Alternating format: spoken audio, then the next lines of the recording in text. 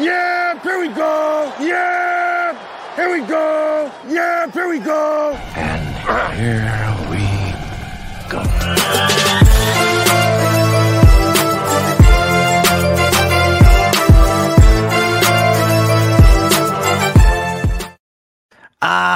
Here we go. Good evening, everybody, and welcome to Carving It Up Live, right here on Twitter, as well as the Carving It Up YouTube channel and the Grid Network YouTube channel. As always, I'm Bryson Carver.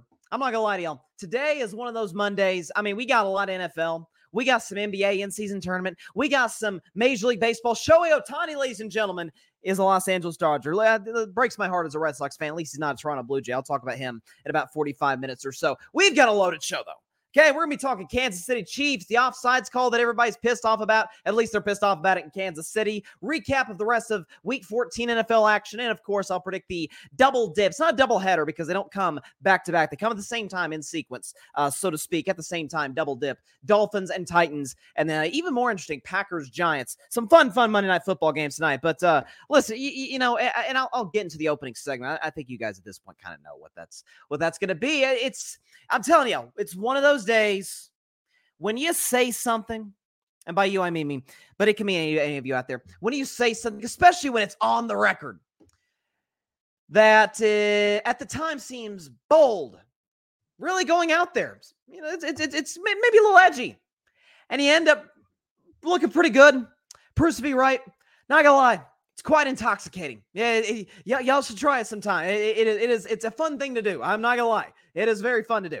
All right, we are already, I haven't even gotten to a topic yet. We already got some stuff up in the comments section. Patrick Brown says, how about them Cowboys? Here we go. And by the way, Patrick, since you did comment, how about the Cowboys? Here you go. How about them Cowboys? Yeah!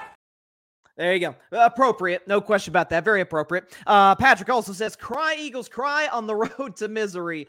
LOSERS losers. It seems like I remember doing like a song about that after they lost the Super Bowl. I can't remember. I may have not. I don't know. My man, Devin, My Thoughts, My Opinion podcast. He says, yo, what it is? What is up, Devin? I'm not happy about your Ravens winning yesterday. I'm not. I'll get to them later. I'm not happy about it. And see, there he is, big trust. He's already trying to get in my head, but I'm not going to let him. Not today. Okay, well, I'll worry about my Steelers on Saturday when we're struggling to beat the Gardner Minshew like Colts who the Bengals blowout. But that's I don't want to talk about that. That's irrelevant. Doesn't matter to me. What does matter to me, and matters to the entire NFL world, is the fact that those Dallas Cowboys, How about them Cowboys? Yeah! absolutely, positively, and unequivocally blew the doors off of those Philadelphia Eagles by a final score of 33-13. Now, Dallas putting up 33 is not shocking to me. I actually picked them to score 34 points, so sue me. I was a point off. So Dallas scoring 34, Dak looking the way Dak looked. The running game was a little bit surprising to me. I'll get into some of that stuff a little later. Dallas's offense showing up was not in the slightest bit of a surprise to me, because if you look at Philadelphia's numbers defensively, I have been beating this table for months. I remember, y'all, since week 1, when Philadelphia barely escaped the New England Patriots. But Mac Jones, everybody's like, oh, look at Mac Jones going up and down the field in the Patriots. I'm like, I'm more not impressed by the Patriots than impressed with the guy who is now the backup on a 3-win team. So, you know, Philadelphia's defensive numbers, let's just say they're not great. 28th in opponent points per game, 30th in opponent red zone touchdown percentage, dead last in the NFL in opponent third down percentage, 28th in opponent pass yards per game, 31st in opponent touchdown to interception ratio, and 29th in opponent passer rating. So simply put, what those numbers say is that the Philadelphia Eagles defense isn't very good. They've tried to bring in reinforcements. And again, I give Howie Roseman, a GM who I have immense respect for, one of the best in the business. I give Howie Roseman a lot of credit for the fact that he's tried to address it. He went out and got Kevin Byner from the Titans. He went out and got Shaq Leonard, who was almost a Cowboy. Then he wasn't a Cowboy. Now he's a Philadelphia Eagle. He's at least tried to patch some of these holes. To his credit, it hadn't worked. I don't know if it's the loss of Jonathan Gannon, who's now the head coach of the Arizona Cardinals. Don't know what it is. But he has not patched, the Philadelphia Eagles have not patched those holes adequately. So Dak doing what he did. The Cowboys, more on Dak later. The Cowboys doing what they did offensively, not in the slightest bit surprise to me. It's defensively, to me, that was the takeaway. It's the fact that a Philadelphia Eagles offense that was top 6 in the NFL in scoring offense. It's a Jalen Hurts that outside of that game against the 49ers, second halves, man, Jalen was balling. A.J. Brown, off the charts. Devontae Smith was having a hot streak. DeAndre Swift was running effectively. This Eagles offensive line, I thought they were actually at points in that loss to San Francisco, kind of a bright spot. Played pretty well. Last night in Dallas, they looked disjointed, discombobulated, unorganized, and out-physicaled. And that, my friends, has not been Philadelphia's brand, at least in the Nick Sirianni / Jalen Hurts era. What have we known the Eagles for? Yes, they can hit you with the big play down the field, Hurts to A.J. Brown or Devontae Smith, put in your wide receiver, but they're a power run team. The Philly brotherly shove. Okay, Jalen Hurts, big physical quarterback, squat 600. Jason Kelce going in the Hall of Fame. Lane Johnson going in the Hall of Fame. DeAndre Swift, power back. They got out physical offensively and defensively. Defensively, again, not shocked. Offensively, they just got pushed around. I mean, Micah Parsons out here playing with flu-like symptoms. Thought Micah played very well last night. Osa Odigizua, my guy. I've always been an Odigizua guy. Played very well last night against that great interior Philadelphia Eagles defensive line. And how about Stephon Gilmore? Stephon Gilmore, who 12th year in the NFL, A.J. Brown. And A.J. Brown, listen, and like a lot of great receivers, A.J. Brown talks his junk. It is what it is. That's how guys are wired. Maybe it gets him juiced up, whatever. But he talked to the wrong guy. He was talking, he used one word. He walked by Stephon Gilmore reportedly pregame and used one word, old.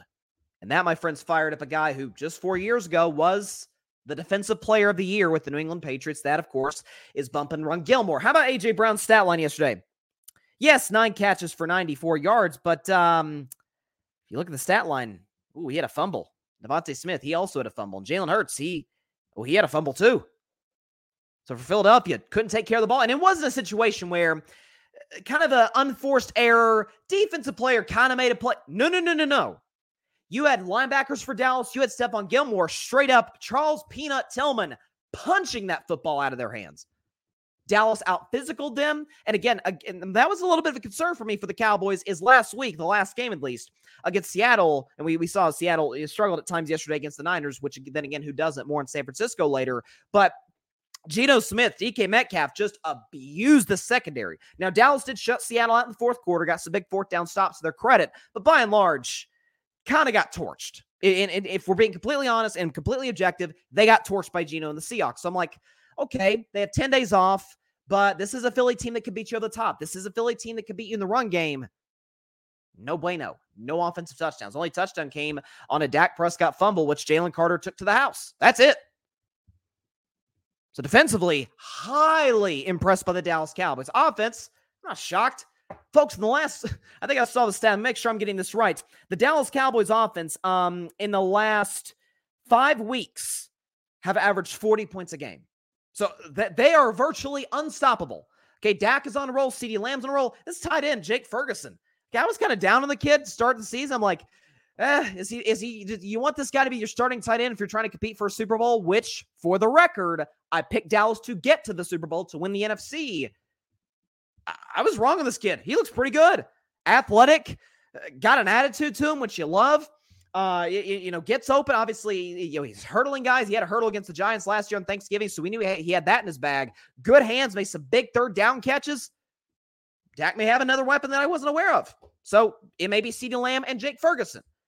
How about this too for Dallas? This shocked me, is the fact that the Cowboys against this is where I go to talking about get the Dallas out-physicaling the Philadelphia Eagles. How about Dallas running the ball 32 times for $138? They won a game. Matter of fact, they had a great offensive game on what was a very good game by Dak, but nowhere close to where he was last week against Seattle or the game before against Washington or a couple of games before that against the Giants or even the last game when they played the Eagles when Dak was phenomenal. Dak was very good. You guys know I'm a Dak guy. Dak was very good. I give him a B+, A- grade. I'll be nice to him. I'll give him an A-. So in a game in which Dak was very good, they beat a 10-win team by 20 and controlled from start to finish. Dallas scored opening possession, never looked back. Wire-to-wire win.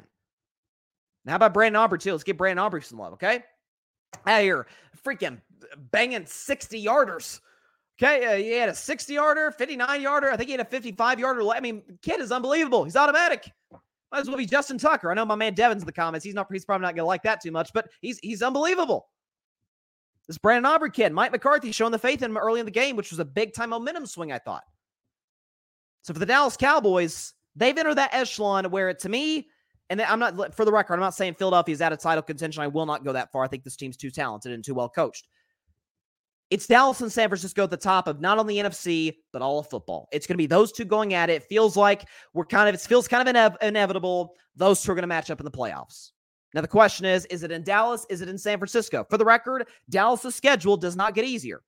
I'll talk about the Bills in about 15, 20 minutes. They got to go to Buffalo. We know that's a tough place to play in the cold. Dallas has played a lot of cold weather games in the last few years. They got to go to Miami and that high-powered offense, which will test Dallas' defense as much as anybody. Detroit, high-powered offense. Now that game's at home for Dallas, and then they finish at Washington, which divisional rivalry, you never want to mess around with those games. So Dallas, when you compare their schedule to San Francisco's to Phillies, Dallas absolutely is the hardest road to go from here, which transitions me now. And I see we got a lot of comments. I promise I'll answer every last one of them because that's what we love engagement and carving it up. Love it. That's why I love doing this show live. As far as the guy, at this point, I think, the way he's been playing, and as much I've been using this phrase, it feels appropriate to belt it out once again. You guys know his name. Say it loud with me. Say it proud. You know how it goes. Rayne Dakota Prescott remains the hottest quarterback in the NFL and remains the MVP frontrunner, which, by the way, according to virtually every Vegas sports book you look at, he's the guy. He's the frontrunner. I think I saw like plus 160. So he's the frontrunner over Purdy, over Lamar, over Mahomes, over Hurts, over Tyreek Hill. He's the guy. Dak Prescott yesterday, again, I called it a very good game by Dak. 24-39, 2 touchdowns, 271 yards, no picks, but he did have the fumble that was picked up by Jalen Carter. That's why I bumped it down to an A-, okay? But a QBR 67 from 0 to 100, you'll take that, and a pass rating just a hair off of 100. Simply put, Dak Prescott, if you look at his numbers also in the last 5 games, again, has been the hottest quarterback in all of football. The Cowboys' 5-game winning streak, Dak has a pro football focus grade of 93.8. He has 15 touchdown passes. That leads the NFL. That's pretty good. And a single interception that span. I could have sworn. Maybe I'm wrong about this. Wasn't the narrative coming into the season that Dak was this turnover machine? And yet he leads the NFL in touchdown interception ratio. And that's something that I've been saying all offseason and certainly this year. Last year was a bad luck aberration. That's not who Dak is. Throughout his career, he's never been a high turnover guy, never been a high interception guy. And what do you know? When an offensive coach like Mike McCarthy, unlike the previous guy who's in LA now and how the Chargers look today, even before Herbert went down, a disaster. When you have a guy, by the way, shouts to Mike McCarthy. Okay, guys, listen, he is Pittsburgh tough, ladies and gentlemen. He's from Pittsburgh, okay? He is Pittsburgh tough. Had surgery on Wednesday, and he's coaching on the sideline on Sunday and doing his thing. Letting Dak get out to the pocket, letting Dak take shots down the field. Dak threw a dime to Michael Gallup. Game had been decided by that point, but nonetheless, gorgeous throw to Gallup in the fourth quarter down the left sideline. And also being able to control the line of scrimmage. That's something McCarthy made a point of talking about this offseason, that the offense is in Dak Prescott's hands. And I, for the record, been saying this for years. Dak is one of the best quarterbacks in football at the line of scrimmage. Is he Peyton Manning? No. Is he Tom Brady? No. Heck, is he Aaron Rodgers? Probably not. Those to me are some of the 3 best, obviously 3 of the greatest quarterbacks ever, but also some of the 3 best at the line of scrimmage. But Dak's in year 8. Dak's 30. He controls. He's seen everything. He's seen every defense that you could possibly throw at him. And he's controlling the game. Dak, even Collinsworth on the call last night on NBC, and Mike Tirico were talking about how Dak was discussing with them the night before about how he feels like he's mastered the position. I was talking about this with Tom Brady a couple weeks ago that, hey, Tom, the talent at the quarterback position is not bad. They just need to learn. They need some experience. Dak's got that experience, and because he's a coachable dude, because he's got the experience, and by the way, because he is absolutely, clearly top 10. That's not even a discussion. Dak's one of the 5 best quarterbacks in all of football, and Dak is not just the front runner for MVP. I think the overwhelming front runner for MVP. Mahomes is out of the race. It's official. He can't come back. Hurts, it's going to be tough. Now, they've got this 4-game stretch, but Hurts, pardon pardon the expression there, but Hurts is beat up. I've been saying that for weeks. Tyreek Hill, while he is having a phenomenal season, he'll be a shoo-in for Offensive Player of the Year. I have a hard time seeing Tyreek Hill. Great as he's been, he's going to get the 2,000 receiving yards. Never been done before. It's going to be hard to see a receiver getting MVP, especially over a quarterback in Dallas who's playing the way that the quarterback in Dallas is playing. Lamar Jackson, I said before this stretch for Baltimore, given their upcoming schedule with no Mark Andrews, he has a real opportunity to at least put his name in the mix, although he's still got a ways to go to catch Dak in the numbers, in value, all over the place. Right now in Vegas, in all the discussions, is it Dak Prescott or is it the Niners quarterback, Brock Purdy? Now, full disclosure, I have been a Brock Purdy guy from the jump. You can go back and look at the tape when they came in against the Miami Dolphins in relief of an injured Jimmy G and didn't play awesome, but again, he's coming in relief. It's a big-time moment for a rookie. Comes in, this kid out of Iowa State, plays really well, leads the Niners to the 2 seed, gets into the NFC title game, and hey, given how the Niners played against Philly last week, it adds credibility to the argument that had he been healthy for the NFC title game, the Niners would have been in the Super Bowl. So I have been a Purdy guy from the jump. You cannot call me a Purdy hater. But if we are comparing value, folks, it's not even a contest. Let's check their numbers. Let's check their numbers first. Real quick. I want to put these up there, okay? So completion percentage, Purdy beats Dak, 70.2. Dak is at 69.3, but darn near identical, okay? 70%, 69%. Both are very good. Tomato, tomato. Purdy, again, barely beats Dak in pass yards per game, 273.3 yards per game. Dak, 269.6. So, again, relatively close. Dak has Purdy beaten touchdown to interception ratio right there, although that 21-9 for Purdy is actually inaccurate. For some reason, it should say the 21-9 touchdown to interception ratio for Sturdy Purdy, if I could pull this up, should say 25-7. So I apologize. So that's inaccurate. Okay. But Dak has a worse pass rating than Purdy. Okay. Purdy 116.9, Dak 107.5. QBR a 0.1 off. Okay. Purdy's got him by 0.1, basically identical. And their records identical, 10-3. So Purdy beats Dak in some categories. By the way, Dak also beats Purdy in terms of team points per game as well. So you got to factor all those into consideration. So in terms of the stats, where Dak beats Purdy, not by much. Where Purdy beats Dak, not by much. So you can just basically call it a wash. This is where you factor the V part in. This is where you factor the V invaluable into the equation. If we're excluding offensive line, we're talking about skill position players. Outside of CeeDee Lamb, name me one Dallas Cowboy that would start for the 49ers. Name him. Jake Ferguson's coming on. I like what I'm seeing from him. He's not George Kittle. Nobody would argue that. Brandon Cooks, having a pretty good season. He's no Brandon Ayuk. Brandon Ayuk's got another 1,000-yard season under his belt. Anybody else the Cowboys have? Again, CeeDee Lamb aside, not better than Deebo Samuel. Deebo Samuel is a literal offensive cheat code. You can run the ball with him. You can throw it to him. He caught that long touchdown on the gorgeous throw by Purdy in that game. And while I like Tony Pollard, he, and as well as most running backs in the league, aren't close to McCaffrey. Aren't close. So Purdy working with more, and this isn't to take a shot at the Cowboys' skill position players because I think they're better than I thought they'd be. But they're not Pro Bowl level players outside of CeeDee Lamb. Outside of Lamb, no Dallas player, skill position, receiver, running back, tight end would start for the 49ers if the 49ers are healthy. So Purdy, and I love Purdy, but Purdy working with more has the same stats as Dak, who's working with less. So when we're splitting hairs here, that kind of stuff starts to come into the equation. Now, the beauty is, unfortunately, this is the beauty of it, that Dak and Purdy, unfortunately, will not face one another the rest of the season. They face back in week 5, and Purdy, to his credit, played awesome. Dak did not. Niners won 42-10. But this is a different Cowboys team. This is a different Dak Prescott. And once you get to the playoffs, I'm not saying the 49ers will be favored, should be favored, whatever the case may be. We got to wait till we get to that point and play these last 4 games of the season. But if we're talking about the quarterback advantage, I don't even think it's a discussion. This is why, even in week 5, when all the stock was in Purdy, mine included, by the way, because I love the kid, when all the stock was in Purdy, hey, he's better than Dak. If you put Dak and the 49ers, Purdy on the Cowboys, Purdy would still be even more productive. I'm like, that is freaking ridiculous. It's ridiculous. And that's not a shot at Purdy. That's a shot at the people who think Purdy is actually better at football than Dak Prescott. There's nothing he's better at than Dak. Dak's more accurate. Dak's more mobile. Dak's got a better arm. And Dak's working with less and doing just as much, and in some cases more. Dak Prescott, by a country mile, right now is the MVP of the league. He continues this over the next 4 games. Matter of fact, I will go so far as to say this. Dallas is 10-3. To win the division, the Eagles still have to lose another game because the Eagles hold the tiebreaker. No, Dallas is the 2 seed, but Philly will have the better divisional record if they win out, so we'll put that aside, okay?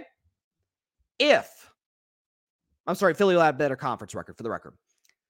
If the Eagles lose a game, which way they're playing is more than possible, and Dallas wins out, Dak should not only be MVP, he should be unanimous MVP.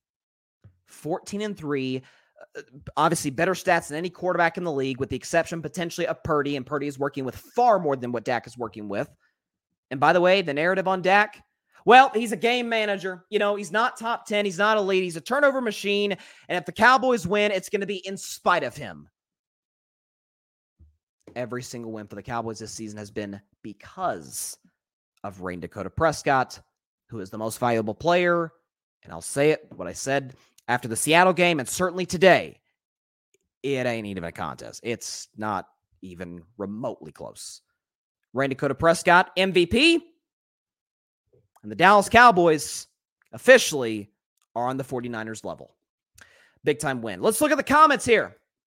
Hate to delay it that long, but let's look at the comments. Patrick Brown says, AJ Brown calling Stephon Gilmore old, lit a fire. He looked like the defensive player of the year, Stephon. Never poked the bear. AJ messed around and found out. Yes, he did. Very much so. And Brian says, Philly better not sleep on Seattle. Ryan has this, and that's my guy, by the way. He had a great show yesterday, Clutch Sports Talk. Check it out on the Grid Network. Ryan, great dude. Phenomenal show every Sunday morning covering all things NFL. Love that guy. Ryan has this like, I don't know what it is, just this love of Seattle. And listen, I'm not saying Seattle can't beat Philly, for the record. As a matter of fact, I wouldn't be shocked in the slightest they beat Philly, especially if Geno Smith is able to come back. But Ryan, he has this saying. He calls what does he call them? The green eggs and ham team. Maybe you can help me out in the comments, Ryan Flowers. But he says Seattle can beat you here. They can beat you there. They can beat you anywhere. They can beat you on Mars. They can beat you in Russia. They can beat you here in the U.S. It hasn't been the case the last few weeks, but it can potentially be true. Let's see. Patrick Brown. Eagles fans were awfully quiet last night. Couldn't find one who was chirping. I'm sure they said it's just a regular season game. They weren't screaming Super Bowl. Oh, how the irony is beautiful. It is. And I may be a former Cowboys fan, but I can't stand Eagles fans, especially as a Steeler. That's part of the reason, honest to God, I picked the Steelers, because I still get to hate the Eagles because it's an in-state rivalry and whatever. So I love it. Let's see. Devin, calm down, though. Too early for the Tucker comparisons. I understand. Justin Tucker is the greatest kicker of all time with respect to Morton Anderson, to Adam Vinatieri. I think Justin Tucker is the greatest kicker of all time. But listen, kid is automatic. Okay, Brandon Aubrey is doing some good stuff. Barry Grant Jr. said I guess he's referring to Dak. He's made changes. Well, yes, footwork has improved.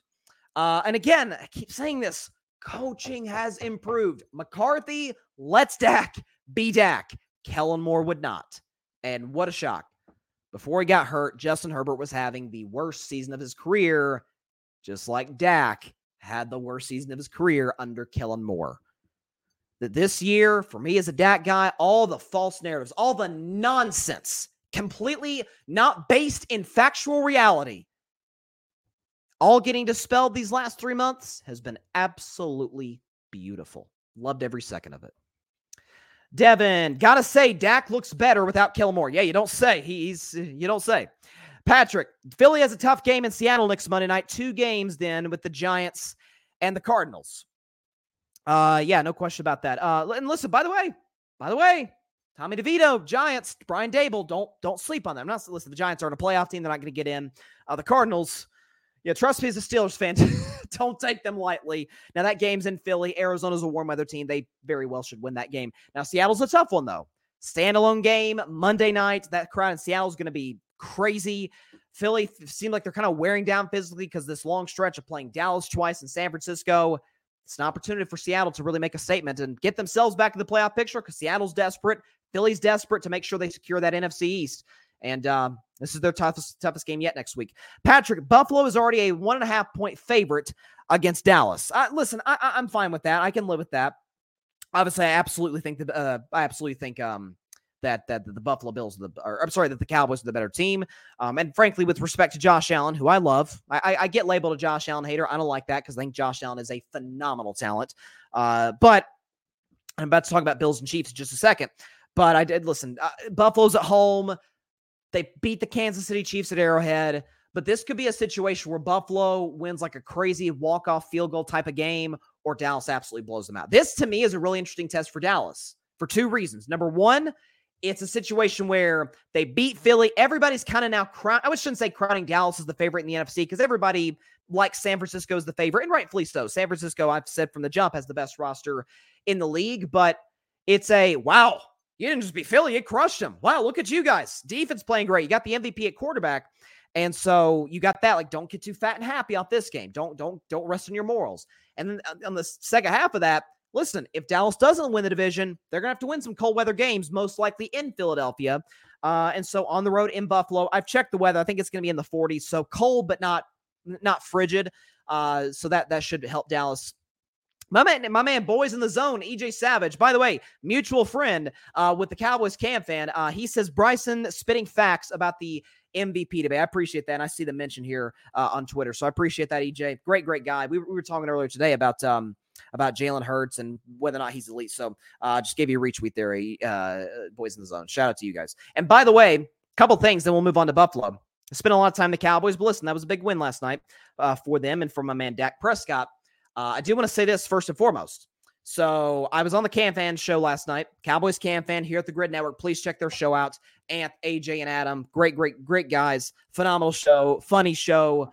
They live stream every Cowboys game. They do a show on Wednesday. I was on their show Wednesday, and then I was on their pre, half, and post-game shows last night. It was a blast. Had a great time with the guys. So shout out to them.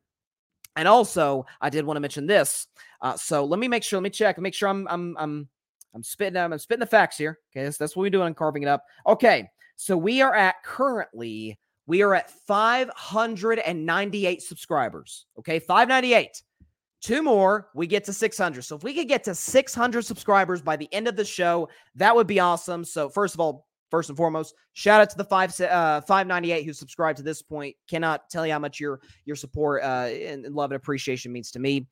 And listen, if you haven't subscribed to the show, listen, hit the big red subscribe button. Just takes you a couple seconds. If you have, tell a friend to tell a friend. Tell somebody you know right now. But while we're doing the show, let's get to 600 in the span of the next hour on Carving It Up Live. Let's get to 600 subscribers and bump that total up so we can get to hopefully the final goal of eventually getting to the finish line. Let's see. Oh, there we go. There we go. My man. Boys in the Zone. Didn't realize I wasn't subbed. I got you, brother. Shout out EJ of Boys in the Zone. Thank you very much, my man. Shout out to you. Patrick, and we will get to this, Patrick. He says Shohei will be paid $2 million over the next 10 seasons with $680 million deferred until the end of the contract. Well, that's interesting. Thank you for giving that information, Patrick, because I am going to talk about Shohei Ohtani a little later on today's show. But yeah, it's gonna be a fun episode of Carving Up Live tonight. No question about it. We're covering all sports. We're covering Lakers in-season tournament. I did want to move on though to Kansas City because the Chiefs lost yesterday, second straight loss. And they lost to the Buffalo Bills, who have become a pseudo-rival, so to speak. Although, I have a rule on this show, and I have another of the rules, which I'm going to get to as far as the offsides call. But I have a rule on this show that I cannot consider it a rivalry, at least in pro sports, if one team has not beaten the other at least one time in the playoffs. That's why when everybody's talking about, this rivalry between the Warriors and the Grizzlies, I'm like, they haven't beaten us in the playoffs. And the play-in tournament does not count. That does not count as the playoffs. That's a 1 game, not a 7-game series, okay? Warriors smoked the Grizzlies in 6 games in 2022. So that's not a rivalry. Warriors-Cavs, that was a rivalry. Warriors-Rockets, not a rivalry. Okay, you got it. There's got to be some equivalency in terms of you beating each other in the playoffs. So it's not a rivalry. But it certainly is entertaining. Allen versus Mahomes, one of the best quarterback matchups you could possibly ask for in the National Football League. And Allen and the Bills got the better of that deal. Again, they beat the Kansas City Chiefs 20-17. More on Buffalo in about 8 to 10 minutes or so. I want to talk about Kansas City first, though, because they're the defending champs. They are the dynasty of the NFL. So I thought it was really interesting. So the conversation has been about the offsides call. which if you didn't see the play, unfortunately we don't have it on the show, but if you didn't see the play, there are under 2 minutes to go. Chiefs are down 3. They're at midfield, trying to put together a drive to win the game against the Buffalo Bills, who put together some horrendous clock management. More on that later with Sean McDermott. But the Kansas City Chiefs driving down the field, and Patrick Mahomes throws a deep ball to Travis Kelce. It looks like it's going to be a 25, 30-yard gain. And then Travis Kelce turns around. I think he was a quarterback at one point in his younger days. Turns around, laterals it to Kadarius Toney. And Toney takes the distance, takes it to the end zone for a touchdown. And Arrowhead's going crazy. We're thinking, oh my gosh, it's about to be 24-20 Kansas City Chiefs and potentially a walk-off, or not a walk-off, but a game-winning touchdown to Toney. Of course, it gets called back because Kadarius Toney was offsides. So the conversation has been very interesting in the fact that, hey, do you throw the flag? Do you, do you call a penalty on a play that was so amazing? Well, first of all, the flag was thrown before there was any lateral passes, any crazy things going on for the Chiefs.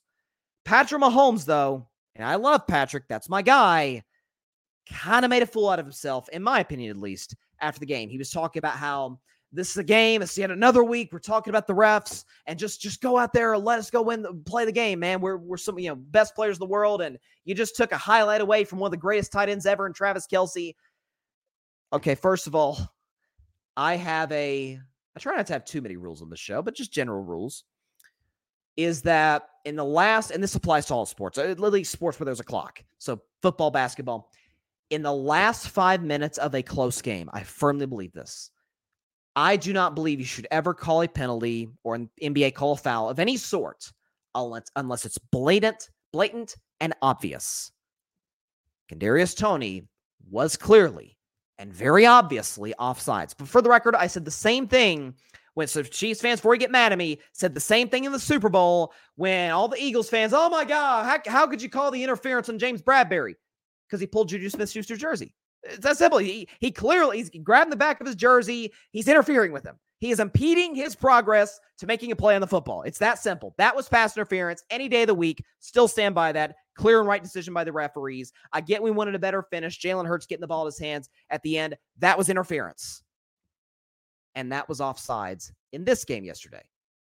Kadarius Toney's entire foot. I mean, man was darn near in the, not to be too, not to exaggerate too much, but the man was darn near in the Jets in the Bills secondary. I mean, what are we doing? Okay.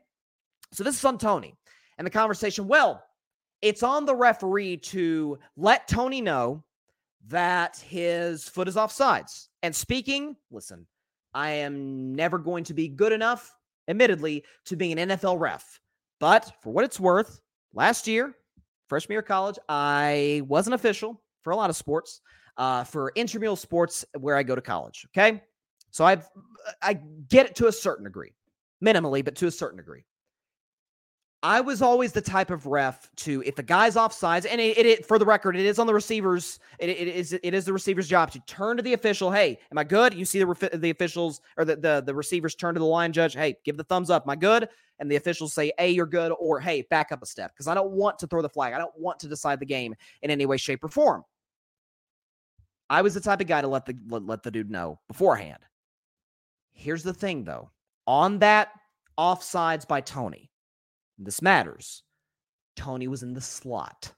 So that means he was inside. That means there was another receiver. There was a bunch formation. There was a receiver. I think two receivers might have been. I haven't seen the play recently, but one or two receivers to his left. It would have been, and listen, Arrowhead Stadium isn't going to be loud when the Chiefs are on offense as that goes, but that's going to be really hard in loud Arrowhead Stadium, fourth quarter, tight game, 2 minutes left. That's going to be very difficult for the ref to yell, hey, 19, back up a little bit. If he's outside, if he's your ex-receiver, so to speak, that's different. He might as well be right there. You can almost touch him, give him a high five, and say, hey, 19, back up a little bit. So that's going to be very, very hard for the official to yell. There's two guys next to Toney and say, hey, back up a little bit.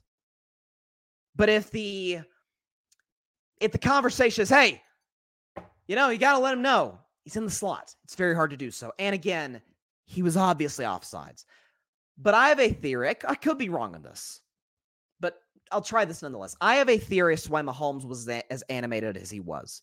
Because you saw Mahomes after the game. He's banging his helmet on the sideline. He's going crazy. He's having like 4 Chiefs teammates and like 7 coaches, holding him back on the sideline from attacking the ref. I mean, he is pissed beyond pissed. They even showed, it's circulated around social media in the last 24 hours where when he's hugging Josh Allen, and Mahomes and Josh Allen, they're boys, they're tight. But he goes up to Josh Allen. He's like, man, bleeping terrible call, man. This is terrible. Offensive offsides, that's awful. Effing awful, okay? So he's still ticked off, and you saw him in the press conference. I don't think it was just the offsides that was called that ticked Mahomes off. I really don't. I think, and this has been the story of the Chiefs all season long, where they've had a great defense and the offense just hasn't kept up to the level we've seen the Chiefs offense keep up. Or not keep up. The Chiefs offense has really dragged the Chiefs defense throughout this Mahomes era. Now it's the defense dragging the offense. I have a theory that Mahomes knew, and this matters, okay? I want to make sure I'm getting the timing of this correct, okay? So there are, before that play, when Kadarius Toney was offsides, there's a minute and 12 seconds to go from the Buffalo 49. With the time they got taken off the clock, there was a minute 5 to go. So 1:05 to go. But Kansas City is now at that point on their own 46 on 2nd and 15. Mahomes would never admit this because he's one of the most competitive athletes in the world. I almost wonder if Mahomes knew at that point when it got called back, the touchdown got called back, that was it. For that game, that was it. Bills were going to win. That sounds crazy. Like, why, Bryson? Because the Chiefs' lack of explosiveness offensively. The fact that they, finally broke through. They finally got that big play in a big nationally televised game. CBS, Jim Nantz, Tony Romo, Tracy Wilson, the big game. Millions of people are watching, and they finally broke through, and it got called back. It's like just the air is taken out of Arrowhead Stadium. The air is taken out of the Chiefs' sideline. You saw Andy Reid, who never, at least from what I've seen from Andy in the past, never blames officials. Even Andy Reid was mad at the officials after the game. Mahomes certainly was. I think Mahomes deep down knew and knows that the Chiefs' offense margin of error is so minuscule. That was it. And that sounds crazy. Hey, this is 2nd and 15, sure, but they're basically at midfield, and they had the best quarterback on planet Earth. Do you think it mattered to Mahomes at that point? I shouldn't say it didn't matter. Do you think back in the back of Mahomes' head, he knew at that point, doggone it, we missed our shot. That was the chance to make the play, and we couldn't make it. Because we've seen the Chiefs got to midfield against the Philadelphia Eagles, and MVS drops the pass in the end zone that probably would have won the game. Against the Lions, a litany of drops, particularly by Kadarius Toney and by Sky Moore. Mahomes knows the Chiefs' margin for error is that much, and they missed their opportunity. And for the record, there's 4 games to go, and it's certainly not over, but the Chiefs probably also missed their opportunity to host the playoffs once again, because you got the Ravens at 10-3, who got a massive win against the Rams. You've got Dolphins play tonight. They're massive favorites against Tennessee. I'll predict that game at the end of the show, but assuming Miami wins, they're 10-3. Now, the Chiefs have the tiebreaker over Miami. If it comes down to those two with the same record for the top of the conference, and Miami's schedule is not easy the rest of the season. But I think Mahomes knew that was our missed opportunity, and we couldn't cash in because of a little mistake.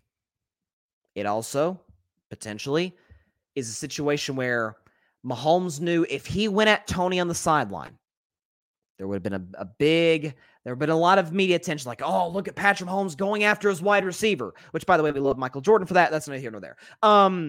So he took out his anger on Toney at the official, because I'm sure Mahomes has seen the play at this point. He knows his foot was offsides. Like, it was very obviously, he's darn near in front of the football at the line of scrimmage. He was offsides. I don't know. That's a theory I have. I could be wrong on that. Maybe, but I think Mahomes knew that was it. Could be wrong, but we'll see. Got a lot of comments here. What do we got here? Patrick Brown, if I can pull up his comment right here. Here he is. He says, Buffalo saved their season by beating Kansas City. Gutsy win, but we've been talking about the temper tantrum Mahomes threw at the end. Yeah, no question. By the way, I just realized I've still got my glasses. I'm going to take the glasses off for the show, rest of the show, okay? Because there's the glasses. I want to reserve that. For Dak. I want to reserve that for Dak. EJ Boys in the Zone says, yeah, Cowboys versus Niners ain't a rivalry. It was a rivalry in the 90s. It was a rivalry in the 80s. Niners got the better end. Now, if Dallas goes into San Francisco, if San Francisco comes to Dallas, and the Cowboys win, then it's officially a rivalry. That's how I see it. Patrick, we won't talk about how Buffalo won it, but more as if Kansas City lost. Again, more on Buffalo in just a second. Falcon00, hope I'm saying your name correctly. Agreed. I wanted to know more about what he was screaming about, but hearing the audio, he was whining about it instead of talking to Tony about his screw up. It's potentially, again, I think some of that is he was mad at Tony. He had to take it out on somebody. Because you ever been in a situation like you're so mad at something, you got to take it out on something. Like, remember when LeBron in the 2018 finals dropped like 51 and was killing my Warriors, and J.R. Smith made the boneheaded play and LeBron like punched the wall and like, I think partially fractured his hand or something. I don't think it was totally broken for the record, but the point is he like really injured his hand. LeBron had to take his anger out. He couldn't punch JR. He couldn't. I mean, again, we glorify Michael Jordan for punching Steve Kerr. We would have killed LeBron if he punched JR Smith. Again, double standard. But LeBron he felt like he had to punch something. He can't punch a teammate. He's got to punch a wall, and it didn't go so well. So I think a lot of that, I think you're onto something. Falcon 00 probably had a lot more to do with the frustration with Tony for being off sides than it was, because Tony's made a lot of mistakes this year. A bunch of drops, fumbles. You know, the drop he had against Detroit where Brian Branch picked the pass off all the way back in week 1 for the pick 6. Yeah. EJ Savage Boys His Own. He said, bro, just let it slide. It was badass. Mahomes. Yeah, that seemed to be the vibe he was giving. Like, hey, it was a cool play. Let it go. But it was still offsides, Patrick. Love you, but that was offsides. Falcon 00 says, even Bradbury admitted it was holding. LOL. Yeah, I mean, come on. Boys in the Zone. Low-key Mahomes was just pissed off at his receivers, but didn't want to say that. I absolutely agree. Yeah, Patrick makes a good point. He says, not to mention, Denver is creeping in the rearview mirror after Sunday. I'll touch on the rest of Week 14 action. I kind of, toward the end of the show, I go through the rest of the games that I don't spend an entire segment on, so I discuss those. So, yes, you are 1,000% correct in that, Patrick. Only a game back. Now, I don't know, would they have the tiebreaker? Because I know the Denver Broncos beat them the last meeting in Denver. Yeah, Denver 7-6, Chiefs are 8-5. Now, the good news is for the Chiefs. The good news, okay? Guess what your next game is? At the Patriots. So, and the Chiefs are mad beyond mad how the last 2 games have gone, especially against the Bills. I think they're going to take out their frustration on the New England Patriots, who, yeah, they got a cool win against a floundering Steelers team. Congratulations. Good job. Once again, let me do a double check. Super fly fast on this show.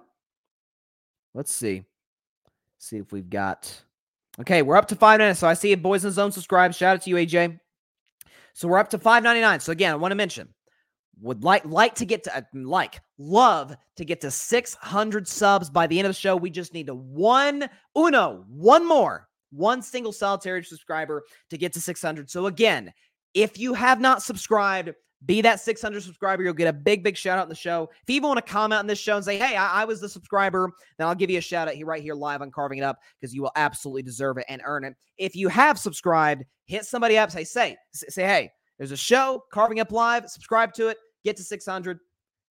Greatly appreciate it. So if we can get to 600 by the end of the show, that will be an absolute blast to do, especially live. It's one thing, hope to get to 600 in short order, but to do it live on the show would definitely be very, very special. I want to talk about the Bills, though, because they listen, they did win the game, and as Patrick said in the comments there, they're now 7-6. They're in the race to potentially steal a wild card spot. Okay, so they're right there in the mix, to steal the division, or to not steal a division, to steal a playoff spot. And I did see the fact that the Bills entered this game in 11th place, and despite the win, exited this game in 11th place. And if you look at the AFC wildcard mix, it is just a bunch, okay? So you got 1, 2, 3, 4, 5, 6. Is that 6? Yep. You got 6 teams at 7-6 right now. So you got 6 teams gunning for 2 spots. Browns... Hey, Cleveland. Browns are the 5 seed at 8-5, so they're clear of everybody. They don't have to worry about tiebreakers in that regard. They're clear of the rest of the pack right there, who's fighting for that 6 and 7 seeds in the AFC, and it will work itself out obviously in the next 4 weeks. I like where Denver's going. For Buffalo, I don't feel any different whatsoever that I felt about the Bills coming into this game that I do leaving this game. Josh Allen is an insane talent. Josh Allen also tries some of the most reckless, low-reward, high-risk plays of any quarterback I think I've ever seen in my life. Buffalo's defense is talented. There was controversy in the game. They beat Kansas City for a third straight year at Arrowhead Stadium. And the coach is terrible situationally. Now, I'm not going to make it sound like... I don't want to make... Because listen, it goes without saying Sean McDermott had a pretty rough week last week. With the reports that came in, I talked about it on my show on Friday. I don't want to make it sound like Sean McDermott is Brandon Staley. I think Brandon Staley, this is not a personal shot at the man, but in terms of being a head coach of an NFL team, I think the man is incompetent. He's shown no clear evidence whatsoever that he's capable of coaching a team to the highest level. Matter of fact, he's often the reason that they lose. Certainly more than a superstar quarterback Justin Herbert is. That's not the case with McDermott. It's not like, my gosh, the guy doesn't know what he's doing. He is clueless. That's not what I say about Sean McDermott. I still believe that he will, and frankly should, although the reports last week certainly don't help, but I think he will and should get a head coaching job if and should the Bills move off of him. I truly believe that he's a culture builder. He did a great job. He took over a dump franchise in 2017 with Tyrod Taylor and a bunch of other quarterbacks, took them to the playoffs. Then he got Josh Allen in 2018, and in 2019, they haven't missed the playoffs since, although they're certainly in grave danger of doing so now. They still have to play Dallas. They still have to play Miami.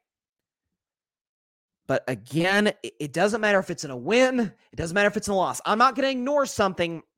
I hear Shannon Sharp, shout out to Shannon Sharp. I hear him say all the time on television, you don't not call out the things in a win that you wouldn't call out in a loss. So essentially saying, you won, great, that's the name of the game. But if we lost and the exact same set of events happened with a few differences, obviously, would you feel the same way about certain mistakes that you made? You need to be consistent.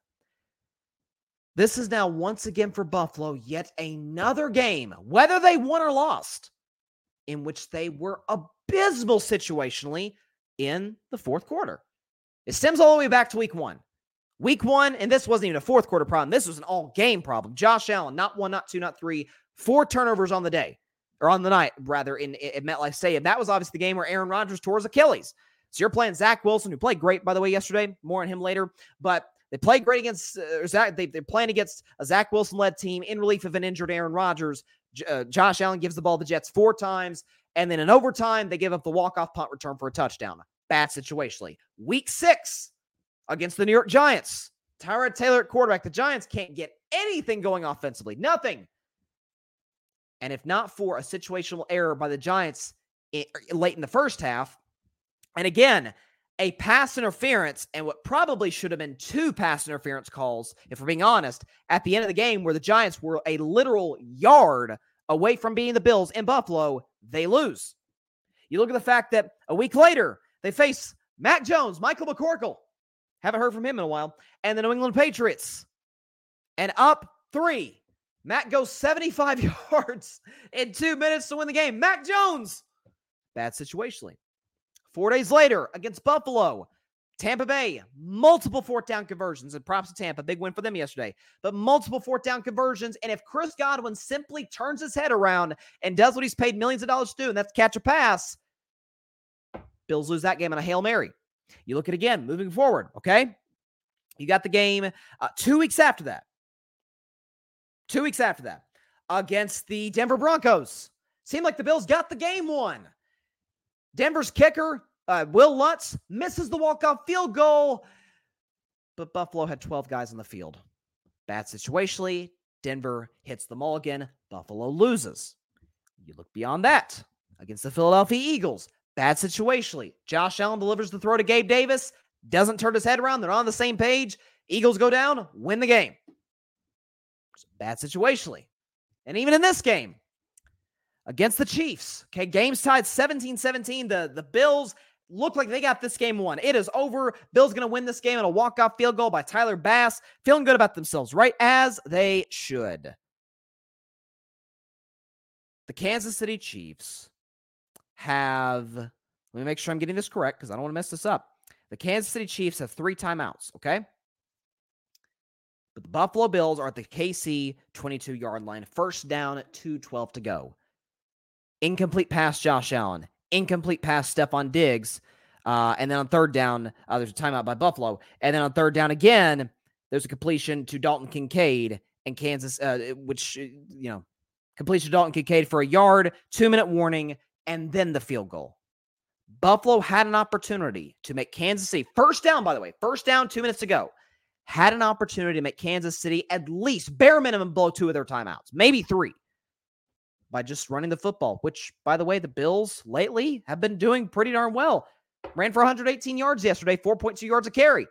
So that means, I had the math up, if the averages stand, 3 carries, first down, then the Chiefs blow all of their timeouts. You can run it down to nothing, kick the walk-off, and Mahomes never touches the ball. We have no controversy about Kadarius Toney. Bad situational football. I think Sean McDermott's a good coach, but he's not getting the most out of Josh Allen, in large part because Brian Daboll, who did get the most out of Josh Allen, left, become the head coach of the Giants, and they fired Ken Dorsey, brought in this new guy, Joe Brady, who's done a pretty good job. But Josh is still throwing those bad interceptions. Josh is still making those reckless plays. But Josh, by the way, is still making those amazing plays. The play where he's falling out of bounds to his left and hitting, I think it was a Murray down the left sideline, was unbelievable. It feels like he's kind of carrying this team. By the way, Stephon Diggs, nowhere to be found. Gabe Davis, nowhere to be found. 0 catches in that game. Props to Buffalo for escaping. They're very much still in the hunt, in spite of their coach, Sean McDermott. So, assuming, and again, I still maintain the Bills will go 9-8. The Bills will miss the playoffs. I think they'll go 2-2. They'll lose to Dallas. I think they'll lose to Miami. They'll beat the Justin Herbert-less Chargers. We'll see if Herbert's in that game or not. They may not even play him because the Chargers are donezo, and they should, surely to goodness, beat the New England Patriots on New Year's Eve. They'll finish 9-8, and their season will be over. They'll miss the playoffs, and I think at that point, you have to fire Sean McDermott. It's like Mark Jackson in Golden State. Now, for the record, I was pissed off as a Warriors fan in 2014, pissed when the Warriors fired Mark Jackson. But they brought in Steve Kerr. It's worked out, needless to say, pretty well.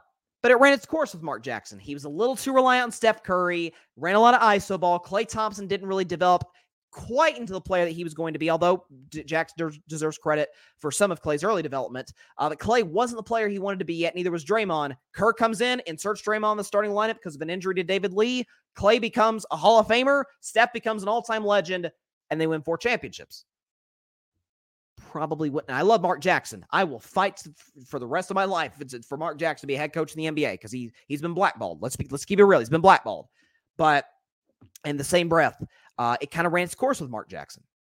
The Bills have run their course with Sean McDermott. I do think he deserves a job elsewhere. I really do. I think he's one of the 32 best head coaches in the league. Absolutely. He's not incompetent, but he's bad situationally, and Josh Allen has regressed over the last 2 years. So great win for Buffalo. But it's kind of it's a classic situation, winning the battle, losing the war. Would it not have been, maybe that's going too far to say, it would have been better for them to lose and then maybe fire McDermott after this game, especially had the Toney play stood. McDermott is, I think, gone. After the reports of last week, they're 6-7, nowhere near where many, not myself, but many had expectations of them coming into this season, and they lose on a play like that. Man, I'd be shocked if McDermott wasn't gone by this morning. He's not. He retains his job. Good for him. But at the same breath, man, Buffalo needs to make some real changes. And I've been on this for a couple months now. I think I said it after they lost the Patriots on the Mac Jones drive. I said they need to cut the cord. Cut the cord with Sean McDermott. Move on. This is a great game yesterday, though. Great game. In terms of an entertainment factor, as far as being a close game, Dallas-Philly really didn't. Although it was entertaining for me as a Dak guy. But Kansas City, Buffalo, you got controversy. You got great quarterbacks. Got some questionable coaching. Love it. That's why we love the NFL. 2 games tonight, though, I'll predict Packers and Giants, as well as Titans and Dolphins, both of which with playoff implications. No question about that. Let's look at the comments right here. Tyler Helton says, I have another account. I'm going to subscribe to you on YouTube. Thank you very much, Tyler. And if you do, you, my friend, will be number 600. So shout out to you. That is phenomenal. I don't want to say anything until it's official because I want to see the graphic. On my phone, the 600 subscribers, but thank you very much, Tyler. Appreciate that. Trying to look up something right here because I want to use it for the show. Real quick, though, Tyler Helton. Shaking my head. As a Kansas City fan, look, Mahomes was mad at Nagy and Tony, too. Trade MVS and Tony and fire wide receiver coach, and Nagy needs to go. Well, I'll tell you this. You're talking about Nagy, and I've been a Nagy guy for a while. They miss Bieniemy. And that was a point. My man Devin was the first guy I ever heard make that point. Like, hey, they're kind of missing Eric Bieniemy. Sure, he doesn't call the plays, but looks like they're kind of missing him. I know Washington's in a free fall, but offense really hasn't been the Commanders' problem. Sam Howell's, all things considered, has had a decent year, and Bieniemy very well could be the next Commanders head coach, assuming they fire Rivera, which it looks like they're going to. Yeah, Tyler, I was really high on Tony. I really was, because the fact that I thought Tony was, listen, he was cut by the Giants, but I saw him at Florida as a Tennessee guy. I hate the Gators. But seeing what he was doing with the football in his hands, running the football, catching passes, I think it was Kyle Trask at that time. I'm like, dang, if he puts together, now that I said when the Chiefs traded for him, I'm like, man, he could be like Tyreek Hill light. He won't be Tyreek Hill. Tyreek Hill's the best receiver in the sport, but with Andy Reid, with Mahomes, oh my gosh, it's mental errors that he's making, and we'll see if they're able to clean it up. But no signs to this point to say that would be the case. Boys in the zone. The problem is Veach, the GM, for not making a move at the deadline. And yeah, and I think Brett Veach is one of the better GMs in the sport. I thought, listen, it's hard to say he lost the Tyreek Hill trade.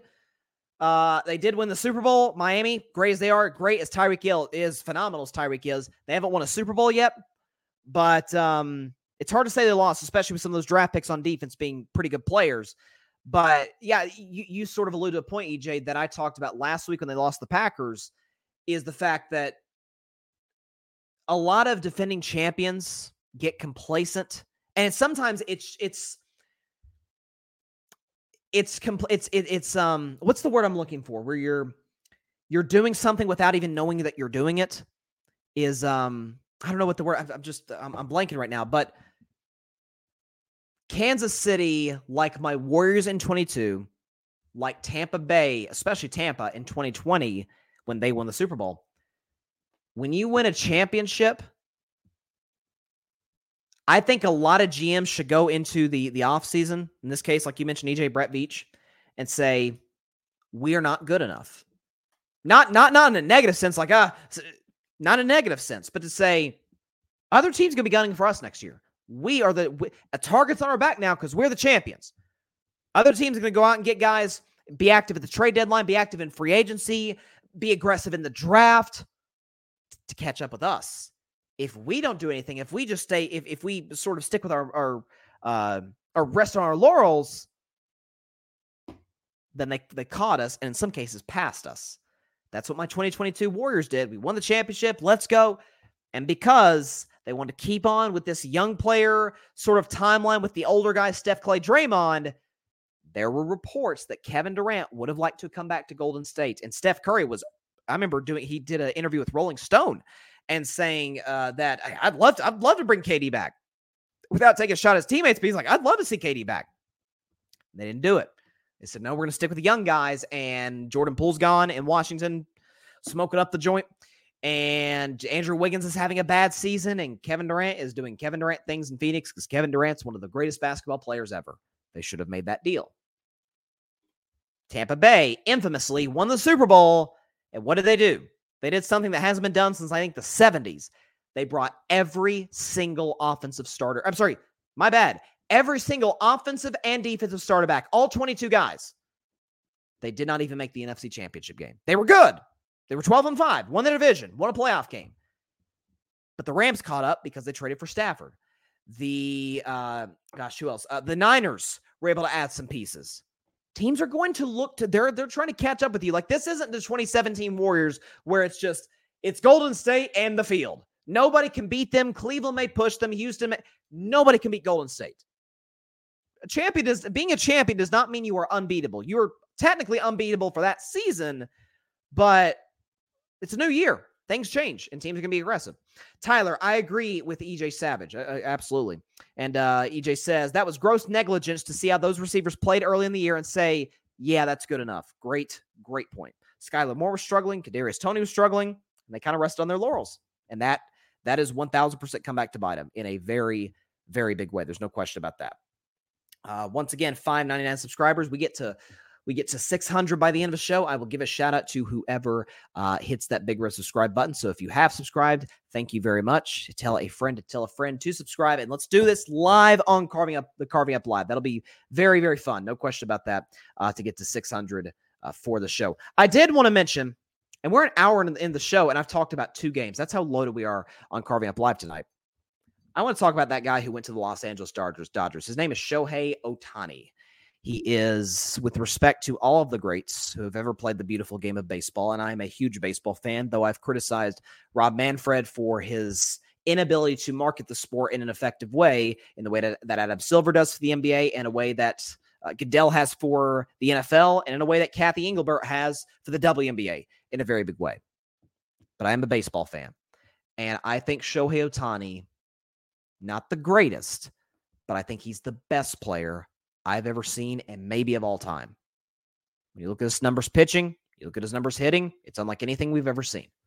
Well, the somewhat inevitable came to pass on Saturday afternoon when Shohei announced on IG, on Instagram, saying that he was signing a 10-year deal. I don't know if he said, let me pull up the post here, by Ohtani, but he signed a 10-year, $700 million contract. He said in this post, to all Dodgers fans, I pledge to always do what's best for the team and always continue to give it my all to be the best version of myself. Until the last day of my playing career, I want to continue to strive forward, not only for the Dodgers, but for the baseball world. He also said there are some things that cannot be conveyed in writing, so I would like to talk more about this again at a later press conference. Thank you very much. So big news, the biggest, and by the way, outside of Army Navy, a non-college football Saturday across the board, mostly. So to get that news, like, oh, here we go. We got a big Saturday story. Shohei Ohtani to the Los Angeles Dodgers. So first and foremost, this lineup is insane. You've got Mookie Betts, my guy from Boston. I'll still never forgive Chaim Bloom for trading Mookie. It still hurts. Love Mookie. Mookie Betts. You got Shohei Ohtani. You got Freddie Freeman. You got guys like Max Muncy. I mean, you got the kid Lux, I think is his name, hitting at the bottom of the lineup. Talented kid. Hasn't totally panned out quite yet, but has the potential to. Dodgers going to be scary next year. Now, if we're talking about the contenders in the National League, there's Philadelphia. Atlanta's always a contender, it seems like. The Dodgers are going to be in the mix. Dodgers, very well-run franchise, great front office, and a phenomenal lineup, and a very good starting rotation. You hope Walker Buehler is back if you're a Dodgers fan pretty soon. Can't forget about the Arizona Diamondbacks. They were, after all, the team that represented the NL in the World Series, although they got mostly smoked by the Texas Rangers. Listen, people are freaking out about the $700 million thing. It's, by the way, it's the largest contract ever given to a professional athlete in American sports history. 10 years, $700 million. I saw a stat that said that Mookie Betts and Shohei Ohtani make more than the entire Miami Marlins organization in terms of the players. So they're making them bank. And we know, listen, it's Los Angeles. It's, I think, the fourth biggest economy. California is the fourth biggest economy, I think, in the world. So they print money over there. LA, Dodger Stadium. It kind of just feels right. Yes, the Blue Jays were in the mix, and they scared me for a minute because I'm a Red Sox fan. And once I heard we were out of the mix, split my heart into 1,000 pieces. But the Blue Jays were in the mix. The Cubs at the very end kind of pulled out, said, no, we're good. Down to the Blue Jays, down to the Dodgers. What do the Dodgers provide that we know Shohei loves? Shohei loves LA. He loves Southern California. There's never been a concern about, does he like the bright lights? Nah, he said, no. I want brighter lights. I want to play in the biggest stage. I want to go out in the World Baseball Classic and strike out my buddy and my teammate Mike Trout to win the World Baseball Classic against the high-powered U.S. offense.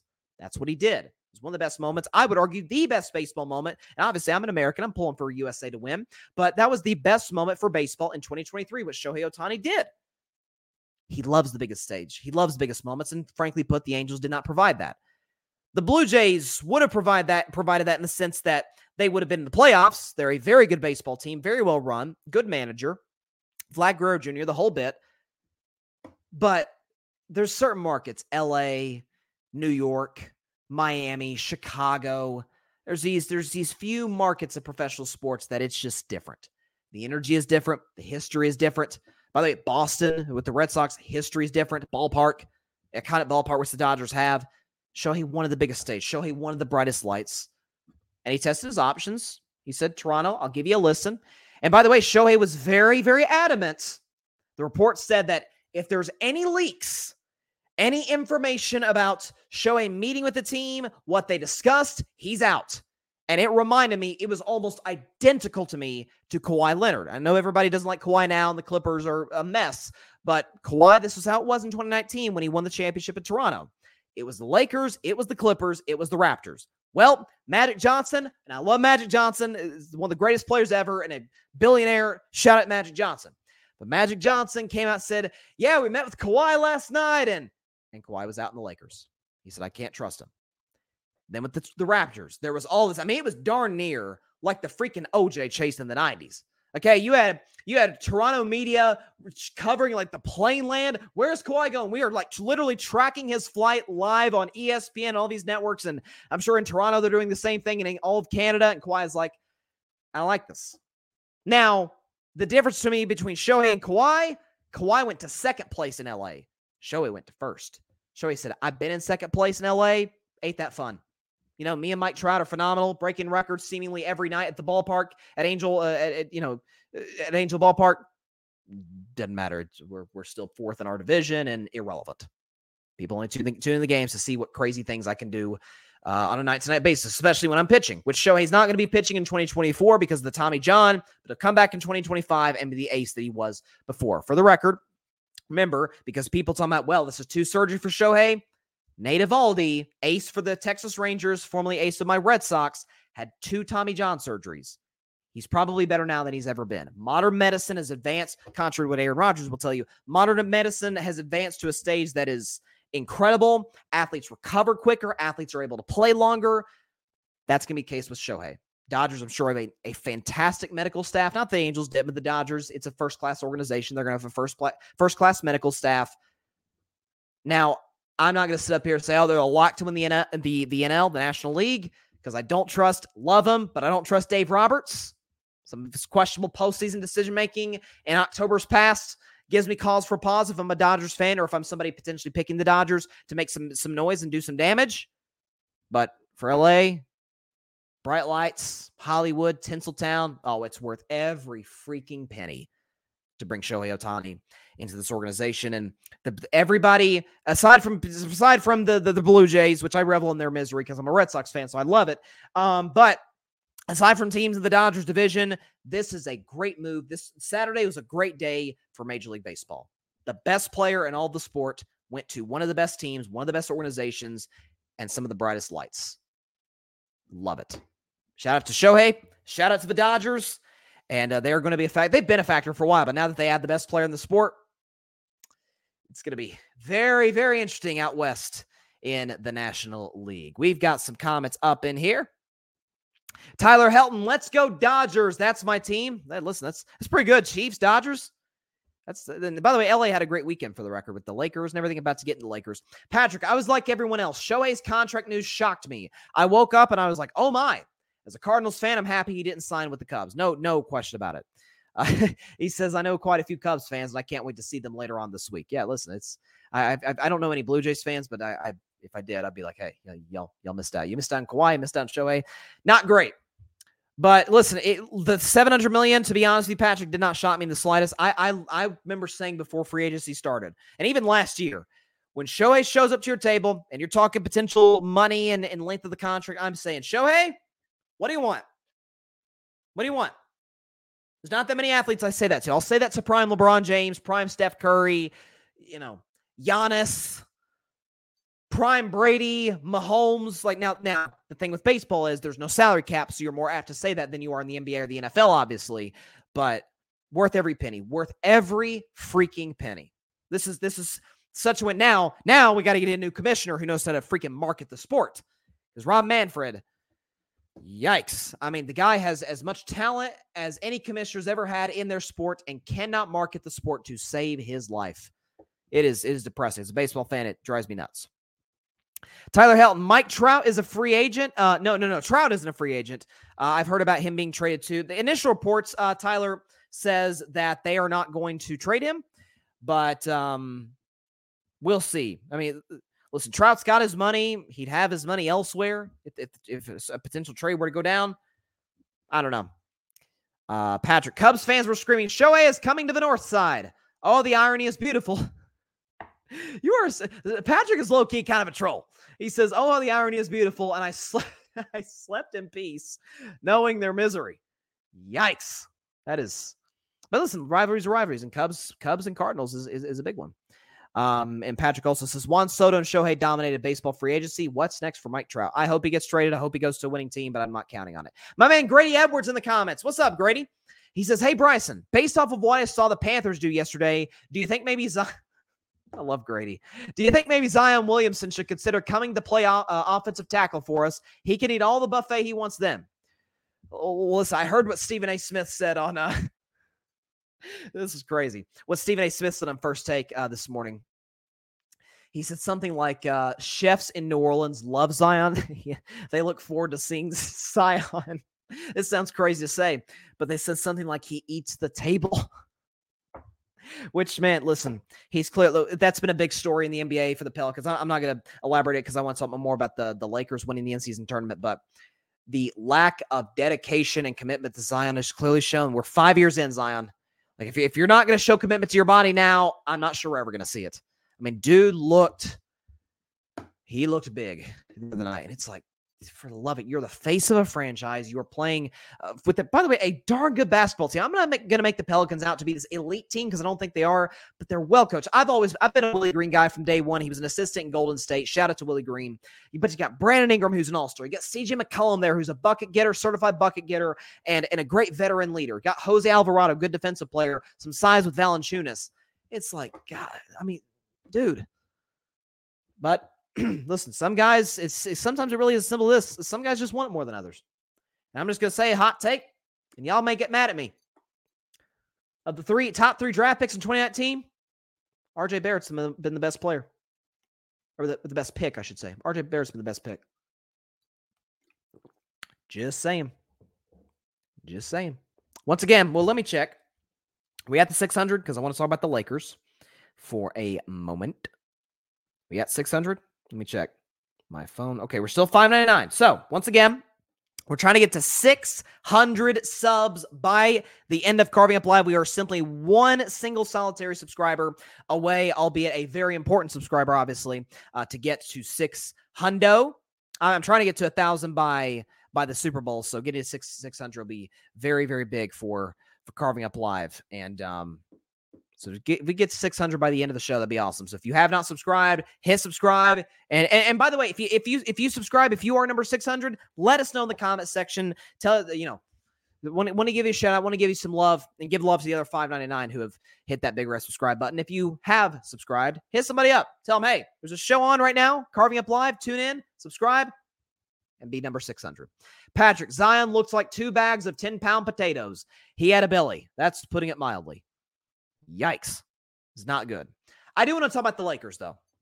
So the in-season tournament, I'm not going to lie to you. I'm kind of sad that the in-season tournament's over. I was skeptical about it at the start. I really was. I wasn't sure, is this going to work? But you know what? Adam Silver, the most progressive commissioner in the NBA, he's like, okay, if we need to fix something, let's not wait. Let's not let it play out. No, let's go at it. Bubble, aced it. Play-in tournament, aced it. In-season tournament, aced it. So I want to give a shout out to Adam Silver right off the bat. First of all, because listen, best commissioner in sports, I don't think that's a debate. With respect to Goodell, because I think Goodell's awesome. But I think Adam Silver's the man. But the in-season tournament concluded with the LA Lakers winning 123-109 against the Indiana Pacers, who, by the way, shout out to the Pacers and Tyrese Halliburton for a very, very impressive in-season tournament run. And so the Lakers won the championship. They went 7-0 in the in-season tournament, went 4-0 in group play, won against Phoenix in the knockout round, beat New Orleans by a lot, but I think it was by 44 in the semifinal game, and then beat the Indiana Pacers 123-109. So first of all, listen, when I say coin flip Davis, sure, I'm referring to the bad game. Sure, I'm referring to when it lands on tails and he doesn't play so well. You're saying, like, Bryson, why tails? Ladies and gentlemen, tails never fails. Total myth, total BS. Don't believe in it. So when it lands on heads, Anthony Davis plays well, and my Lord, did he play well on Saturday night. 41 points. 20 rebounds, 4 blocks. By the way, did so on very efficient shooting, went 16 for 24 from the field, shot about 67% from the field, did not take a single three-pointer, so he knew where his bread was buttered. For the record, did so against Miles Turner, one of the better shot blockers in the NBA, so did it against a very good defensive big. LeBron was a typical LeBron, 24, 11, and 4, 10 for 21 for the field, so relatively efficient, and had the second best plus-minus on the Lakers to Cam Reddish, who played a solid in-season tournament championship game as well. So, obviously, AD was phenomenal. Lakers very much deserved it. They were the best team in the in-season tournament from start to finish. And first of all, I don't want to see anybody saying, Mickey Mouse ring doesn't matter. I saw some meme. Someone photoshopped a picture of LeBron's face onto Mickey Mouse from the old Mickey Mouse Clubhouse show. I used to watch that as a kid. Those were the days. But they photoshopped or put LeBron's face on Mickey Mouse. Like, oh, come on. Are we doing this again? We discrediting this man again? I actually do think this impacts LeBron's legacy in a very positive way, and I'll explain why.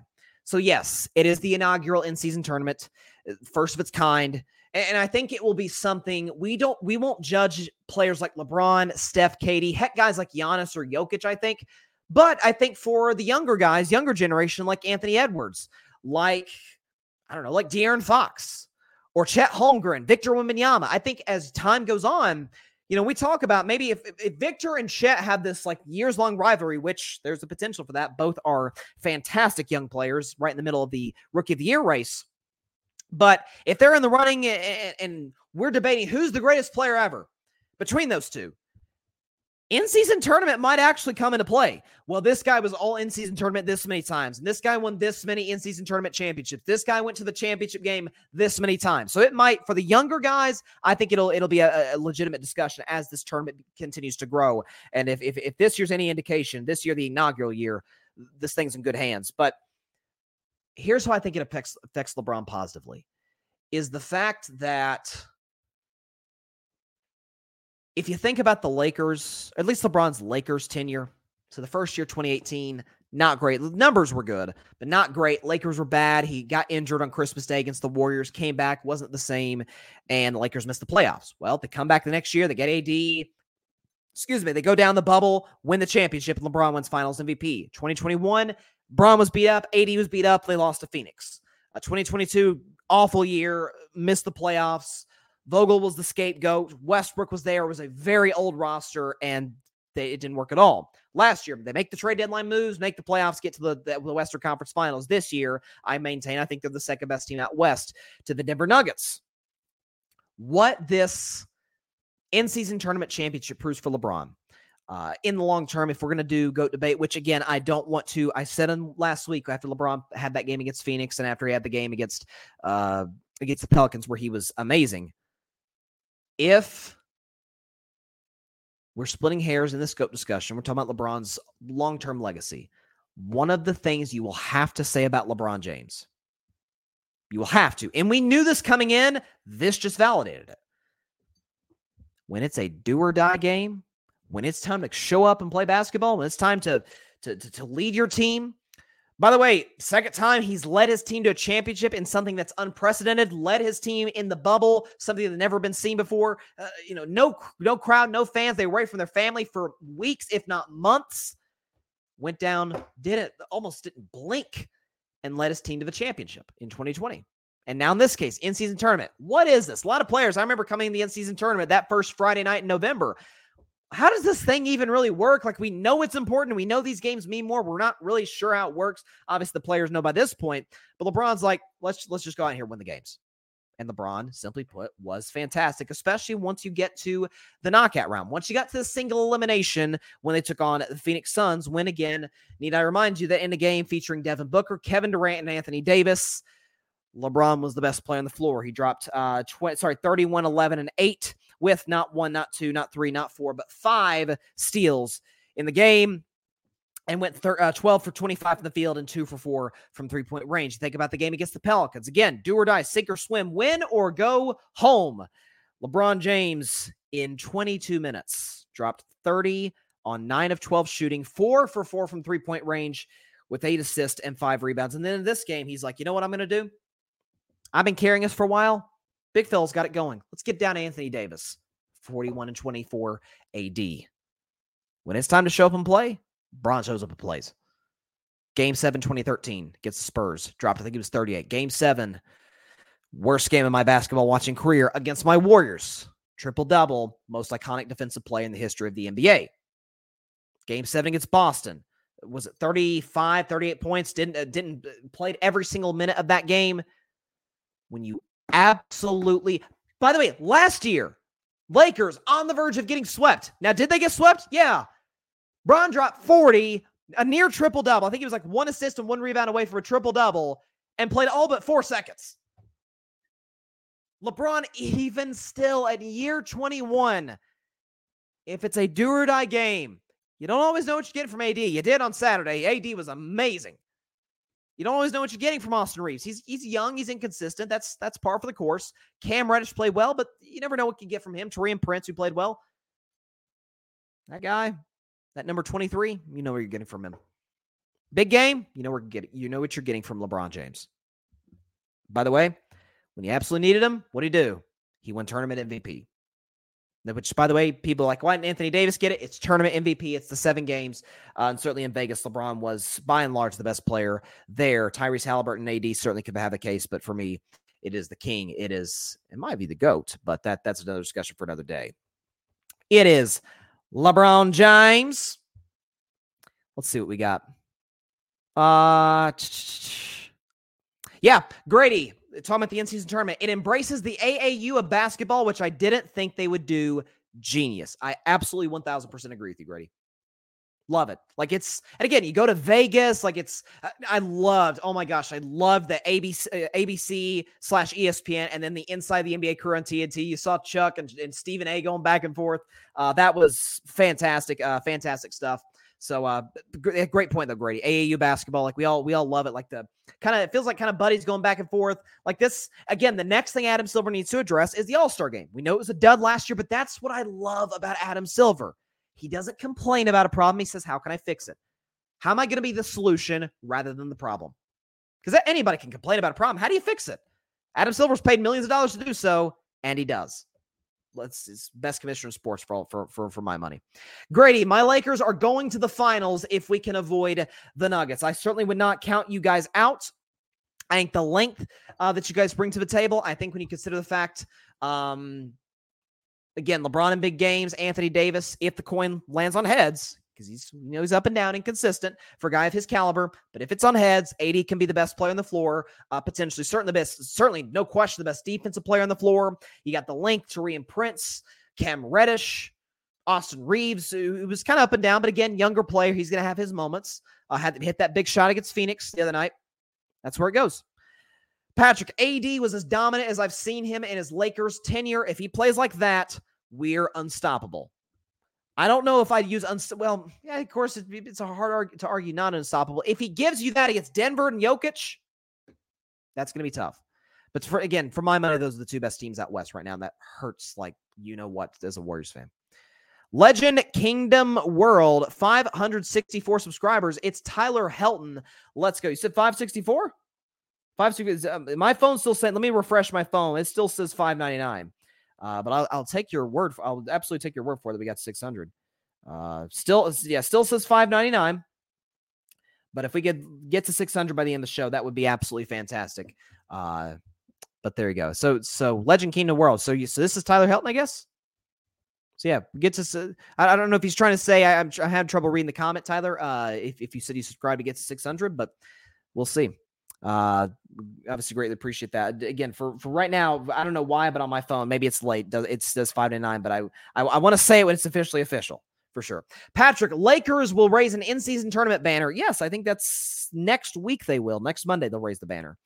I feel like this was needed to bring back the nostalgia of 90s and 2000s NBA games. Yeah, it was. And that was, again, I said this. I defended the players in the All-Star game. Oh my gosh, the effort by the players was terrible. Oh my God, give them incentive to play. Here's the thing: they make millions of dollars. It is human nature. If the games don't matter, if the fans tell you, if the ratings tell you, if frankly the league tells you, game doesn't really matter that much. Why do you expect me to put in effort?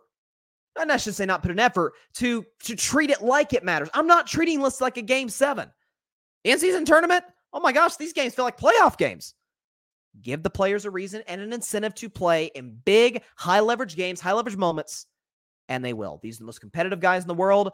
They may make a lot of money, but what got them this point? The love of the game of basketball. This in-season tournament brings relevance to November, December basketball games, which up to this point, nobody gave two craps about. It was all NFL football, college football, and then we cared about the NBA around late March to mid-June. Or really late June, if you think about it, with NBA free agency. Patrick, LBJ played the in-season tournament and then got to see Bronny play his first college basketball game in a USC uniform. No question. That was really awesome. The fact that LeBron won that, got to see Bronny come off the bench for USC last night. Very, very special moment for the James family. It was really cool to see LeBron and Savannah down there on the floor with their phones out, just like any other parent. Because listen, they may be rich and famous and Bron's a billionaire, all that, but at the heart of it, they're human beings, they're parents. And very proud of their son, especially after what he's been through with the cardiac arrest. So shout out to Bronny and shout out to the James family, the James clan. Yeah, let's see. Legend Kingdom World. I like the in-season tournament. So do I, man. So do I. It's great stuff. No question about it. Adds a sense of urgency. And as sports fans, that is all we love and crave. Before we get into NFL Week 14. Yeah, Week 14 NFL action to recap some of the games. Just once again, a reminder, we are 599 subscribers. I want to double check that to make sure that it's true, but right now we're at 599 and so obviously one away from 600. So if we get to 600 by the end of the show, if you are number 600, will get a big time shout out live from me on Carving Up Live. If you have subscribed, tell somebody you know about the show. Let's get number 600. If you have not subscribed, you can be number 600 and comment on the show. Let us know. Let us know here on Carving Up Live who you are, and because we want to give you some love for being at number 600. Let's look at the rest of games in Week 14 in the NFL. Check these out. Again, I already recapped Patriots and Steelers on Friday. Don't rub it in. I'm a Steelers fan. It was miserable. Tampa Bay, and what was a big game for that terrible NFC South, but nonetheless a big game. Baker Mayfield. Listen, I've never been a Baker guy. Baker is slowly winning me over this season. I thought he was going to go to Tampa Bay. The Bucs were going to be terrible. He's going to be left for dead out over there, or be a backup the rest of his career. Listen, Baker, again, his numbers aren't great. 14, 29, 144 yards, passing in the mid-80s. But you know what Baker Mayfield did? Led a game-winning drive to beat the Atlanta Falcons and to get the Bucs to, right now, I think they're in first place in the NFC South Division. Three-way tie right now between them, New Orleans, and Atlanta. And right now, Tampa Bay's in. If the playoffs started today, Tampa Bay is in the playoffs at 6-7. Now, them or New Orleans, Atlanta, whoever it is, are going to get absolutely obliterated by either Dallas or Philly. But nonetheless, you win the division. That is something to be very proud of. So Tampa Bay, big-time win, and hats off to that. To them for getting that drive. Legend Kingdom World says, I think YouTube is glitching now. I guess so. Because I'll take your word. If you said you subscribed, I'll take your word for it. But I want to see it across the screen. I want to see it be official. I want to see it be official. It's not that I don't believe you, obviously, but I want to see it be official. Let us see. Bengals knocked out the Colts. How about Jake Browning? I mean, come on now. Hey, you're having pass ratings of 122. 18 and 24, 275, a couple tuds. By the way, against a Colts team right in the midst of the playoff hunt. I picked Cincinnati to win. I didn't see this coming. But listen, Jake Browning, he still does have Jamar Chase and Higgins and Joe Mixon and Tyler Boyd. Like, he's still got guys to work with. And so Cincinnati, I thought they were done after Burrow went down. And here they are at 7-6, very much in the mix. Fun fact, if the playoffs start today, every single team, all four in the AFC North, would be in. Ravens would not only be in, they'd be the 1 seed, as well as Cleveland, my Steelers, and the Cincinnati Bengals. So there you go. Look at that AFC North division, best division in football. Jets beat the Texans. Before I get to Zach Wilson, I do want to say prayers for C.J. Stroud, who suffered a concussion. Adam Schefter reported today that it is a concussion. A really scary play where very similar to Tua in week 3 last year, that first head injury they suffered against the Bills, but his back of his head slammed with that MetLife turf. Didn't look good from the jump. I'm like, yeah, he's definitely out for this game. So prayers for Stroud. Hopefully he gets better very soon, and hopefully he's not out there. Hopefully the Texans and I'm sure the NFL will be watching with a very close eye. Y'all better not do what the Dolphins did last year. I don't think they will. I get it's late in the season. I sure hope not. But We'll see. Grady says Cam Reddish for Steph Curry. Who says no? Let's go with literally everybody. Grady, not a freaking chance. But Cam Reddish is playing well, though. I got to give him love. Patrick, Baker was solid. I can't knock him whatsoever. He's been low-key good for what they need him for. No question about it. I thought he was going to be a transition guy. He may still be a transition guy for them to draft a quarterback, but he's been good. As for the Jets, and a guy, Patrick, I know you, because I know you're watching. You call him Slack Wilson. Got to give love to Zach. And I've been skeptical about Zach. I was brutal on him a year ago. I backed off a little bit this year because part of the reason I was all on Zach Wilson last year was because it was not only was he bad, he wouldn't take accountability. It was that there was a famous moment at the press conference against the Patriots. You're seeing this season. You're seeing how guys interact with him. You're seeing how he's handling the media. You could tell being around Aaron Rodgers, and listen, Aaron is not exactly a master in terms of handling the media at large, but being around a veteran quarterback, Robert Saleh, good coach, and listen, props to Zach Wilson. He looked himself in the mirror. He saw him to be better. And a lot of folks, where I didn't get a chance to talk about this last week, but there was the report by Diana Rossini, who's one of the best in the business, by the way, that he didn't want to play, that the Jets asked him to start. He didn't want to start. And it was like, oh my gosh, how could you? I gotta be honest. I kind of defend Zach Wilson there. Like, you've benched me multiple times last year, this year. You benched me again. Now you want me back in the lineup. My NFL career is literally hanging by a thread, and you want to put me out there behind that terrible offensive line, me look bad again and not have a career? Heck no. I want to have an opportunity elsewhere. But to his credit, maybe he channeled that into a very impressive performance. 27-36, 2 touchdowns, had a pass rating of basically 118. Hats off to Zach Wilson. Okay, he's certainly not the answer. We know that by this point, but maybe Zach has kind of resurrected his career to the point where he could be a consistent backup. Listen, anybody who works on themselves, not works on themselves, somebody who's, maybe got some deficiencies in certain areas, but actively works to improve on those, they got my love and respect. And Zach Wilson is in that class as well. Maybe the best game of the day was the Rams and the Ravens. Ravens won 37-31. Listen, the Rams are 6-7. It was a devastating loss to them in terms of their playoff hopes in the NFC. They listen. There's the clear 3 best teams in the NFC: San Francisco, Dallas, Philly. Those are the 3 best. Detroit is a distant 4th, but they're 4th. I'm sorry, I'd put the Rams 5th. The Rams may not make the playoffs. I think they're the 5th best team in the AFC or the NFC. I think they're better than Green Bay. I think they're better, certainly, than whoever comes out of that dreadful NFC South division. Love what I'm seeing from the Rams. Stafford's having an awesome year. Stafford had an awesome game. Had a pass rating of 103, 3 touchdown passes. Kyron Williams, by the way, went over 100 once again. But Lamar Jackson, Action Jackson, 3 touchdowns passing, 316 yards, pass rating of 92, and QBR 70, and that puppy ended on a walk-off punt return for a touchdown. By the way, by a kid for the Ravens, who was the backup returner when Duvernay went down. I want to get his name correctly because I want to give the young man some credit because it was highly, highly impressive. Tylan Wallace is the kid's name. Ran that punt back for a walk-off touchdown. Ravens got a big-time win. They still retain the 1 seed in the AFC. Then have the second best record. Actually, technically tied for the best record in all football. So big-time win for the Ravens, come off the bye. Devastating loss for the Rams, but look at the Rams' schedule. I get they still have to play San Francisco, but do not count them out to win that division. Sorry, not to win the division, but to get a playoff spot. Grady, Zach Wilson can become Mark Sanchez. Credit to him for making strides. Absolutely. No question about that. Patrick, Slack Wilson. I don't think you could call him Slack Wilson today. Not today. Maybe next week. Maybe the week after. Not this week. But nonetheless, he says Slack Wilson played fairly well, but the adversity will only get thicker over the final stretch. It will. And they play Cleveland later this season. Who the else the Jets play? Because the Jets, by the way, they're not making the playoffs. Aaron Rodgers says he's coming back. He's not. They play the Dolphins next week. They play the Commanders, terrible defense, Browns, and then the Patriots. So some of those defenses can be had. Some of those defenses like Cleveland are absolutely stacked. But I'm pulling for the kid. I hope he does well. I really do. And for Aaron Rodgers' sake, bro, don't come back. Not against that O-line, or not behind that O-line, not with that ankle or Achilles. Don't come back. Browns beat the Jaguars 31-27.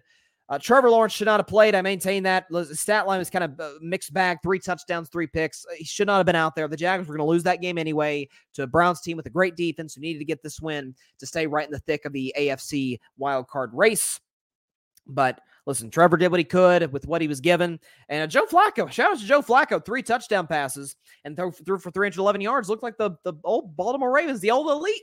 Joe Flacco, who led them to a Super Bowl in 2012. So big-time win for the Cleveland Browns. I hate the Browns, but nonetheless, give them props where it's due. Bears beat the Lions. That was my upset of the week, guys, so I feel very good about that.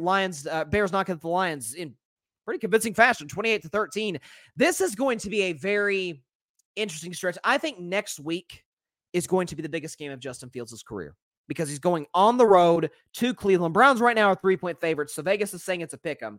These are the games where Justin Fields, yesterday, if you look at stat line and just the film, he was awesome. Had a touchdown passing, ran for a touchdown, accounted for nearly 300 yards on the day, but was efficient. Throwing the football was good in the second half of that game to kind of help the Bears pull away there at the end. Listen, the way the Bears are playing, obviously the pick that belongs to them. Pick that belongs to Carolina is still number one because the Panthers are awful. But the pick that belongs to them, it just keeps going down because how well they're playing and winning these games lately. If Justin Fields is able to put together a good stretch these last 4 games this season, and again, I think Sunday against Cleveland is massive. It's a hard. I get Caleb, and I love Caleb Williams. Oh my gosh, I think he's gonna be awesome. It's gonna be hard to move off Fields, and maybe you could use that pick to draft a Marvin Harrison Jr. Maybe a trade back to a team that needs a quarterback. Trade him 1 pick back with an Arizona Cardinals or with the Patriots or somebody. Trade back. Take Marvin Harrison, get some draft capital. That's what I would do if he continues this. Props to Justin Fields.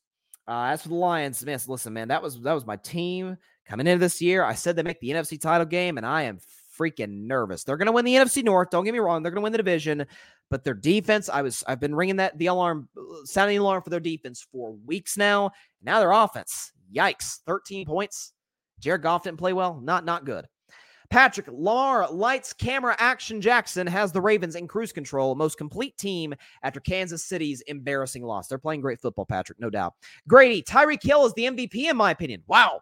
No disrespect, but no quarterback has really gone above and beyond to impress me this year as far as winning the award. Dak has a great defense as well, and Purdy has Shanahan.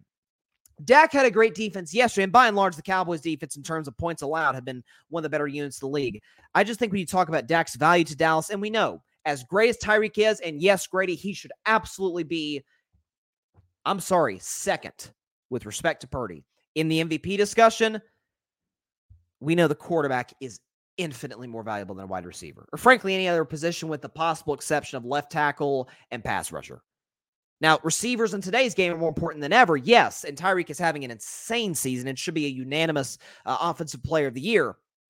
But man, you can consider what Dak did, or Dak has done in terms of improving, the touchdown interception ratio is off the charts. Pass rating is great. QBR is great. Winning big games against great teams. We don't judge receivers by wins. We didn't judge Calvin Johnson by wins in Detroit. We didn't judge Randy Moss in some of his stops. Tyreek is in the discussion, and I'm not saying he shouldn't be, but I think it's Dak by a country mile, given what he's done this season in terms of his value, which certainly matters as well. Grady, should my Panthers take a flyer on a quarterback like Bo Nix or Spencer Rattler in in the 2024 in the 2024 NFL draft? I definitely would not draft Rattler number 1. Of course, then again, the Panthers pick goes to Chicago. I forgot about that. I just mentioned that. I don't know how I forgot. I would draft Gray. I'd draft a guy in like the 4th round, maybe the 3rd round.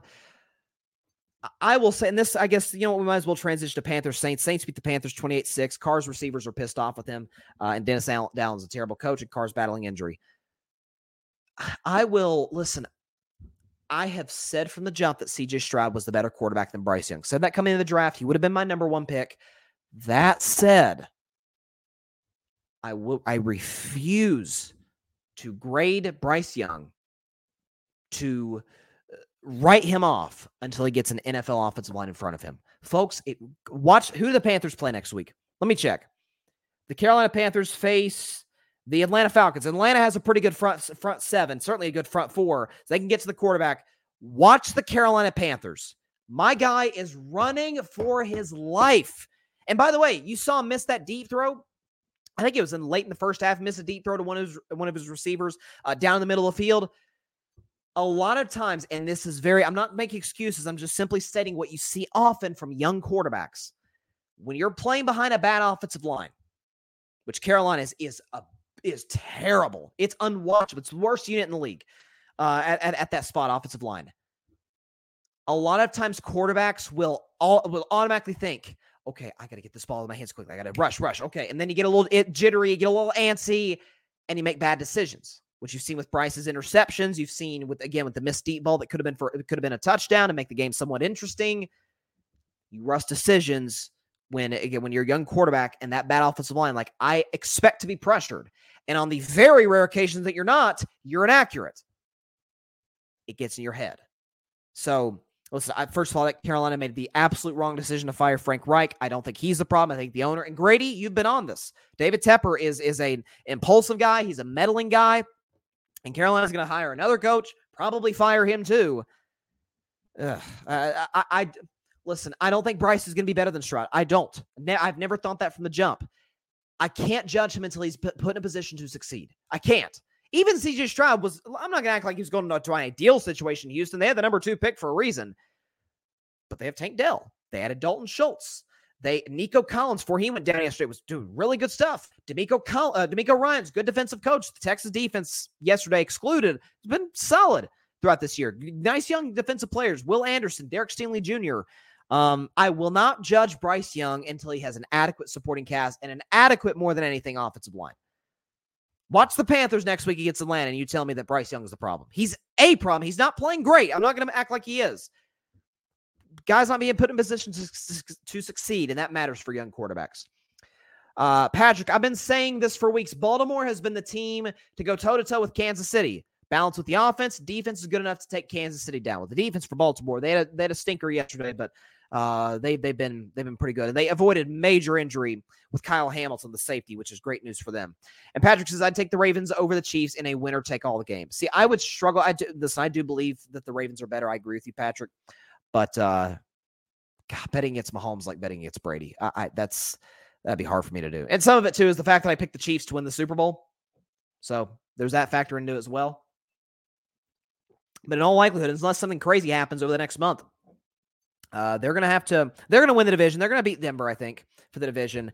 But they're going to have to go take the show on the road potentially as early as the divisional round.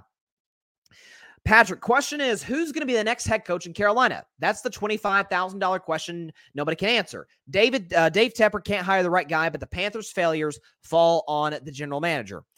Listen, I think of the head coaching jobs that are going to be available, and reportedly, according to Schefter, it's going to be a lot. I'm not ruling out the Patriots moving on from Belichick. Eberflus, of course, the Bears are playing well, so maybe he keeps his job. But Eberflus potentially could be gone in Chicago. Vegas obviously has a coaching vacancy. So do the Carolina Panthers. I think the Panthers are the least attractive job. They'll have the number 1 pick, but Chicago has that pick. They have virtually no assets, at least good assets in terms of draft capital. They're not a talented roster. They got some nice players I like on defense. I think it's the least attractive job. So probably Patrick, second best defensive coordinator. Honestly, I think that's what they're going to end up with. And I hope not, but we'll see. Grady, that's fair. I do think Bryce Young has until the end of next year to prove something, we got to draft another guy high. He's just looked that bad to me. I think the team is bad, though. I feel like we might be headed for a Josh Rosen scenario similarly. We may, and again, the difference there is that the Cardinals had the number 1 pick, and they took Kyler Murray, who obviously ended up being way, way better than Rosen. But again, now that's fair. If the Panthers are aggressive in free agency, they go out and spend money on offensive linemen, and Bryce is still bad. Listen, Bryce doesn't have to be Stroud, but if he's just still terrible, yeah, you have to move on from at that point. But fair points across the board. Grady Edwards. What else do we have? Oh god, that was a rough game for me. Vikings beat the Raiders, so it was rough for a lot of reasons. So I picked Minnesota to win. I picked them to cover. It ended up being a push because I think they were 3-point favorites, and they won by a final score of 3-0. And my man, Robert Joshua Dobbs, I may not be saying that name for a very long time because he was benched in this game for Nick Mullins, who led the drive for the game-winning field goal for Minnesota. Dobbs had a rough day at the office, just like he had 2 weeks ago against the Chicago Bears. Listen, he's going to be in the league for a very long time, at least as long as he wants to be as a good backup. Frankly, I'm not even kidding. I would take him in Pittsburgh over anybody we've got. He knows he's been in Pittsburgh before, so there's some familiarity there. But listen, Minnesota's in the thick of the playoff hunt in the NFC, so A win's a win. 3-0 or 33-0. It's still a win. So you'll take it. 49ers beat the Seahawks. Brock Purdy was fantastic in this game. 368 yards passing, 2 touchdowns, a pick, and a pass rating of 122. QBR, by the way, of 66. Seattle's in a free fall. I said this weeks ago. I said the Seahawks are about to absolutely plummet when you look at their upcoming schedule. They had to face the Niners and the Eagles. Now, we'll see what happens with the Eagles and the Cowboys. So this stretch for Seattle, that loss to the Rams all of a sudden on November 19th looks pretty darn big today. And it's getting rough. As for San Francisco, I still maintain I think they're the best roster in the league, probably still the best team in the league. And as great as Brock Purdy's been, I don't think he's the MVP. I think that's clearly Dak, but Purdy has been nothing short of fantastic. I've been a Purdy guy from day one. Grady says, if we can pull up his comment here, he says, give McDermott from the Bills as their new head coach. He can at least clean it up. He can do that. Again, I don't think Sean McDermott is the guy to develop a team into well, to his credit, the Bills have been a Super Bowl contender the last couple of years, but to develop a team into a team that can get to the Super Bowl, because we obviously haven't seen the Bills do that yet, and he's a big reason for that. But yes, he took over. People forget how irrelevant, and nobody cared about the Bills. They hadn't won a playoff game since, I think, the late 90s, early 2000s, and he comes in and make the playoffs year one. And they add Josh Allen, who's an all-time talent, and you see the success the Bills have had, obviously minus the Super Bowl. But that would be a good hire. Now, you got to hope the Bills, Grady, kind of flounder. Obviously, Sean McDermott was the defensive coordinator for the Panthers under Ron Rivera, which is how he got the Bills job. So, again, familiarity with the organization. There's some respect there. So that'd be a good opportunity for him. No question about that. I mentioned Bills and beat the Chiefs. Okay, finally, Broncos beating the Chargers. Broncos country, let's ride 24-7. I did. That was my favorite picks of the week, taking Denver to win. They're right in the thick of the AFC playoff race. By the way, a game behind the Chiefs. Talked about that throughout the show. I do not think they'll catch them. Kansas City is New England. No offense, Grady, but they'll dispatch of the Patriots, I think, pretty quickly. I get the Chiefs are in a free fall, but they're not that bad. Not as bad as my Steelers, evidently. But Russell Wilson, pretty good game for him. The Broncos ran for 105 yards, and Justin Herbert, worst news of the day, got injured. I think it's a finger injury that Brandon Staley announced. So what was already bad in LA just got worse. And Thursday night football, man, God bless Al Michaels and Kirk Herbstreit. I mean, those poor guys. I got to do Chargers and Raiders. I got to do Aiden O'Connell versus Eason Stick. Eason Stick versus Aiden O'Connell ain't exactly Josh Allen and Patrick Mahomes. Oof. Man, prayers for the announcers. My gosh. Grady, y'all should bring back Duck Hodges back to the steel curtain. Listen, Duck was fine. I mean, listen, he was a 4th-string quarterback, so there's obviously so much you can expect. But 2019, Big Ben got hurt, and then he had, it was Mason Rudolph. Who was the other guy who played for Pittsburgh?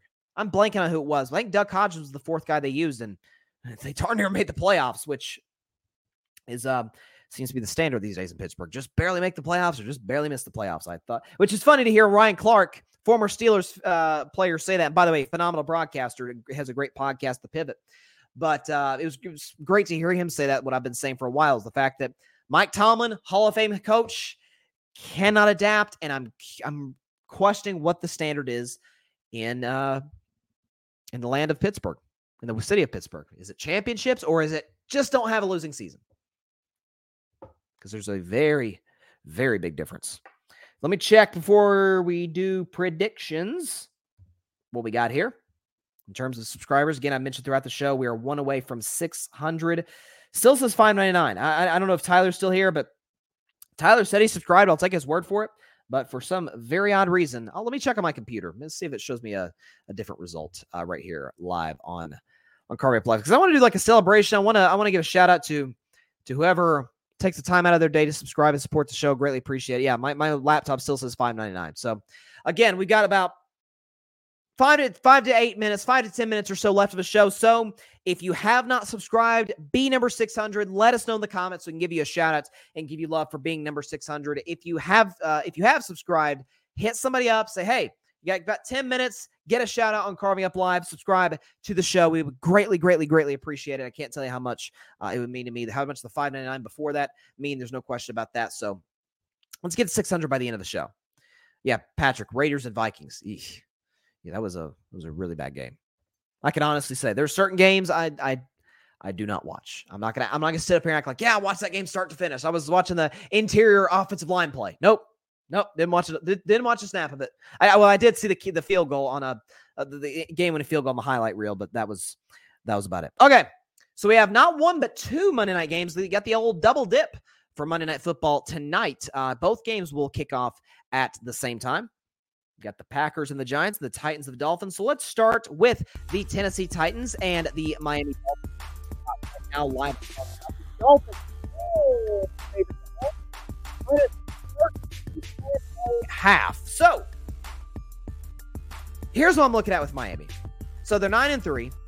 They're kind of the lasting team that we would consider great, that has the stigma that Dallas finally, it was a ridiculous stigma, but the Cowboys finally lifted last night against Philly, like, oh, they can't beat the good teams. Well, Miami got blown out by Buffalo, good team, and then they went to Philly, kind of didn't get blown out, but the Eagles controlled that game start to finish, but then played the Chiefs, which the Chiefs are floundering. The Chiefs are still a very good football team, and almost beat them. So they will not have that opportunity until a couple weeks from now when they play the Cowboys, and then they'll play the Ravens, and then they'll play the Bills. So the stretch for Miami is no joke, but they have an opportunity at home. Tyreek Hill is an MVP candidate to really make a statement here. Tennessee at 4-8. Listen, I've seen some things that I've liked from Will Levis, and then there's the occasional, or the common, very common rookie quarterback mistakes, bad throws, just misreading plays at times. Listen, Tennessee sold off, they not sold off, but they traded Kevin Bynard to the Philadelphia Eagles. And you got Derrick Henry, who potentially was going to get traded. He's still there, still making a big impact for the Titans, still a touchdown machine, at least down there in the red zone. I like what Miami's defense has done in recent since in recent weeks. Jalen Ramsey's been good. The pass rush has been good. Linebackers, Xavier Howard as well. So I'm gonna like the Vikings. The Dolphins to win this game and win it pretty comfortably, 41-17 over the Titans. Dolphins win and cover emphatically, 41-17 over the Tennessee Titans. Give me Miami, 41-17. Tyreek Hill, let's give him 10 catches for $170 and 2 touchdowns to keep his name right in the midst of the MVP race. All right. So my upset of the week, technically, was Bears and Lions. I try to reserve upset of the week for Sunday, but I got a bigger and better one. Give me the Giants! 23-20, Tommy DeVito, baby! The Packers, 5.5-point favorites on the road. Nah. Give me the Giants off of a bye, 23-20 over the Green Bay Packers, and here is why. So Tommy DeVito, listen, he had a rough outing against the Jets when he came in relief for an injured Tyrod Taylor. Played rough against the Cowboys, then again so did Jalen Hurts. So nothing there to hang your head over Mr. DeVito. But against the Washington Commanders, I get it, it's a bad defense, I understand. But Tommy DeVito, 3 touchdown passes and a passer rating of 137. He looks pretty good against the New England Patriots, a defense that has held some pretty darn good quarterbacks to some bad outings. Tommy DeVito, touchdown passing, led the game-winning drive and had a passer rating over 100. So coming off of a bye week, listen, Brian Dable saw enough from the kid to say, you know what? I'm going to give him the nod over the veteran, Tyrod Taylor, who is coming off of IR this week. Saquon Barkley, my man Jalen Hyatt's going to make some plays throughout the course of this game. Green Bay's defense is very good. I love what they bring to that side of the ball, in particular with Rashawn Gary, Jair Alexander, and company. But I'll tell you, it's coming. It's coming. Okay, Jordan Love, the world is deeming him. Oh, the Packers found their guy, and maybe they have. But it's games like this you got to win. And I just have a feeling that Matt LaFleur, I know he's undefeated in December, but you're going to lose eventually. Monday Night Football, Giants fans at MetLife going to be excited, going to be ready to go. I think Tommy DeVito's going to pull it off with family and friends in attendance. Giants win 23-20 over the Green Bay Packers. Again, this does not count as my upset of the week. I reserve that for Sunday. But the Giants, get the big-time upset over the Packers. 23-20. There you go. Love it.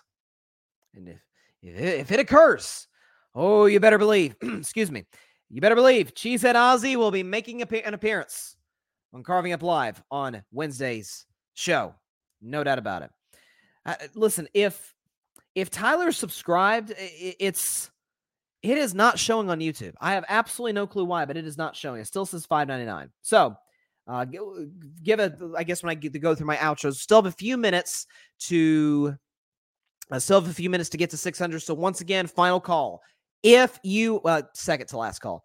If you have subscribed to Carving It Up Live, you got about 5 minutes, hit somebody up, say, hey, there's a sports show. It's called Carving It Up. NFL, NBA, Major League Baseball, all of which we talked about on the show today, especially a lot of football, of course. We're in the thick of the NFL playoff chase. There's no question about that. So if you have subscribed, hit somebody up who hasn't. Tell them to subscribe to the show and be number 600 and encourage them to chime in the comments, say, hey, I'm number 600, and we will give you a big, big, big shout-out live on this show. If you have not subscribed, you be the one. Hit the big red subscribe button, join the Carving It Up family, and we can have a celebration here live on the show. But again, we're at 599. We are one single subscriber away. So hit up somebody, tell them to subscribe to the show, or ask them. Don't tell them. We're not making you do anything. We're simply asking you. Ask them to subscribe to the show, and there you go. You can get to 600. All right. That is all the time in for today's show. Appreciate everybody stopping by. As always, be sure to catch Carving It Up Live on Wednesday with a potential cameo by Cheesehead Ozzy, by the way, at 6 p.m. Eastern, 3 p.m. Pacific time, right here on Twitter, as well as the Carving It Up YouTube channel and the Grid Network YouTube channel. Again, as mentioned, be sure to like, share, comment, and take 2 seconds out of your day. Hit that big red subscribe button. It helps the channel grow exponentially. Again, we are one single subscriber away from 600. So in this last minute and a half, 2 minutes that we got left, if you have not subscribed, be number 600. Comment. We'll give you a shout out. If you have subscribed, hit somebody up. Ask them to subscribe to the show. NFL, NBA, college football, Major League Baseball. We're trying to get all the love and all the attention, all the play and the praise for Carving Up Live. There's no question about that. So we're trying to get to 1,000, by the way, by Super Bowl 58, which is February the 11th. So we're close to 600. So we are well on our way to doing so. So hit that big red subscribe button. It would help the channel grow exponentially. And of course, just as important, go subscribe to the Grid Network. That is GRYD, the Grid Podcast Network, right here on YouTube, as well as any and everywhere you get your favorite podcast, right here on YouTube, obviously, as well as Apple Podcasts, Spotify, iHeartRadio, Google Podcasts, any and everywhere you get your favorite podcasts. You can check all of that out, my show and others on the Grid Network. Shout out to the Cowboys Cam fam, who, by the way, they're on the Grid. I was on their show, the pregame show, halftime show, postgame show. Shout out to those guys, no question about it. Patrick Brown in the comments, and he is right. He is at the Grid, by the way, writing some killer articles for the Grid's website that I would implore you to check out. He says the Grid is booming. You better believe it. We're coming, baby. We're building up the subscriber count on the Grid. There's no question about that. So, okay, it doesn't look like we'll get to 600 on the show. Certainly, we would hope to have that in by Wednesday. And nonetheless, we will still do a celebration for 600 because any milestone, you want to enjoy the journey. It's a long, you want to enjoy that on the way, but also at the same breath, you want to understand the process and celebrate the milestones. That's what it's all about in this thing called life. All right, I'll see y'all on Wednesday. Stay safe out there. Please be sure to take care of your physical as well as your mental health, and please be sure to contact your local state representatives and senators to demand change for gun violence in America. It's a cause very near and dear to my heart. I'm very, very passionate about it. So let's get this issue fixed in any way that we can. All right. See y'all on Wednesday. A lot of football, NBA. Warriors and Suns play on Tuesday. I may be talking about that game. Who knows? Gonna be fun. See y'all then. Stay safe out there. God bless you all. Peace out. 600 on deck, baby. Thanks so much for watching the show on YouTube, and be sure to go click that big red subscribe button and check out the other clips and full shows from Carving It Up Live, as well as our other incredible content creators here on the Grid Network.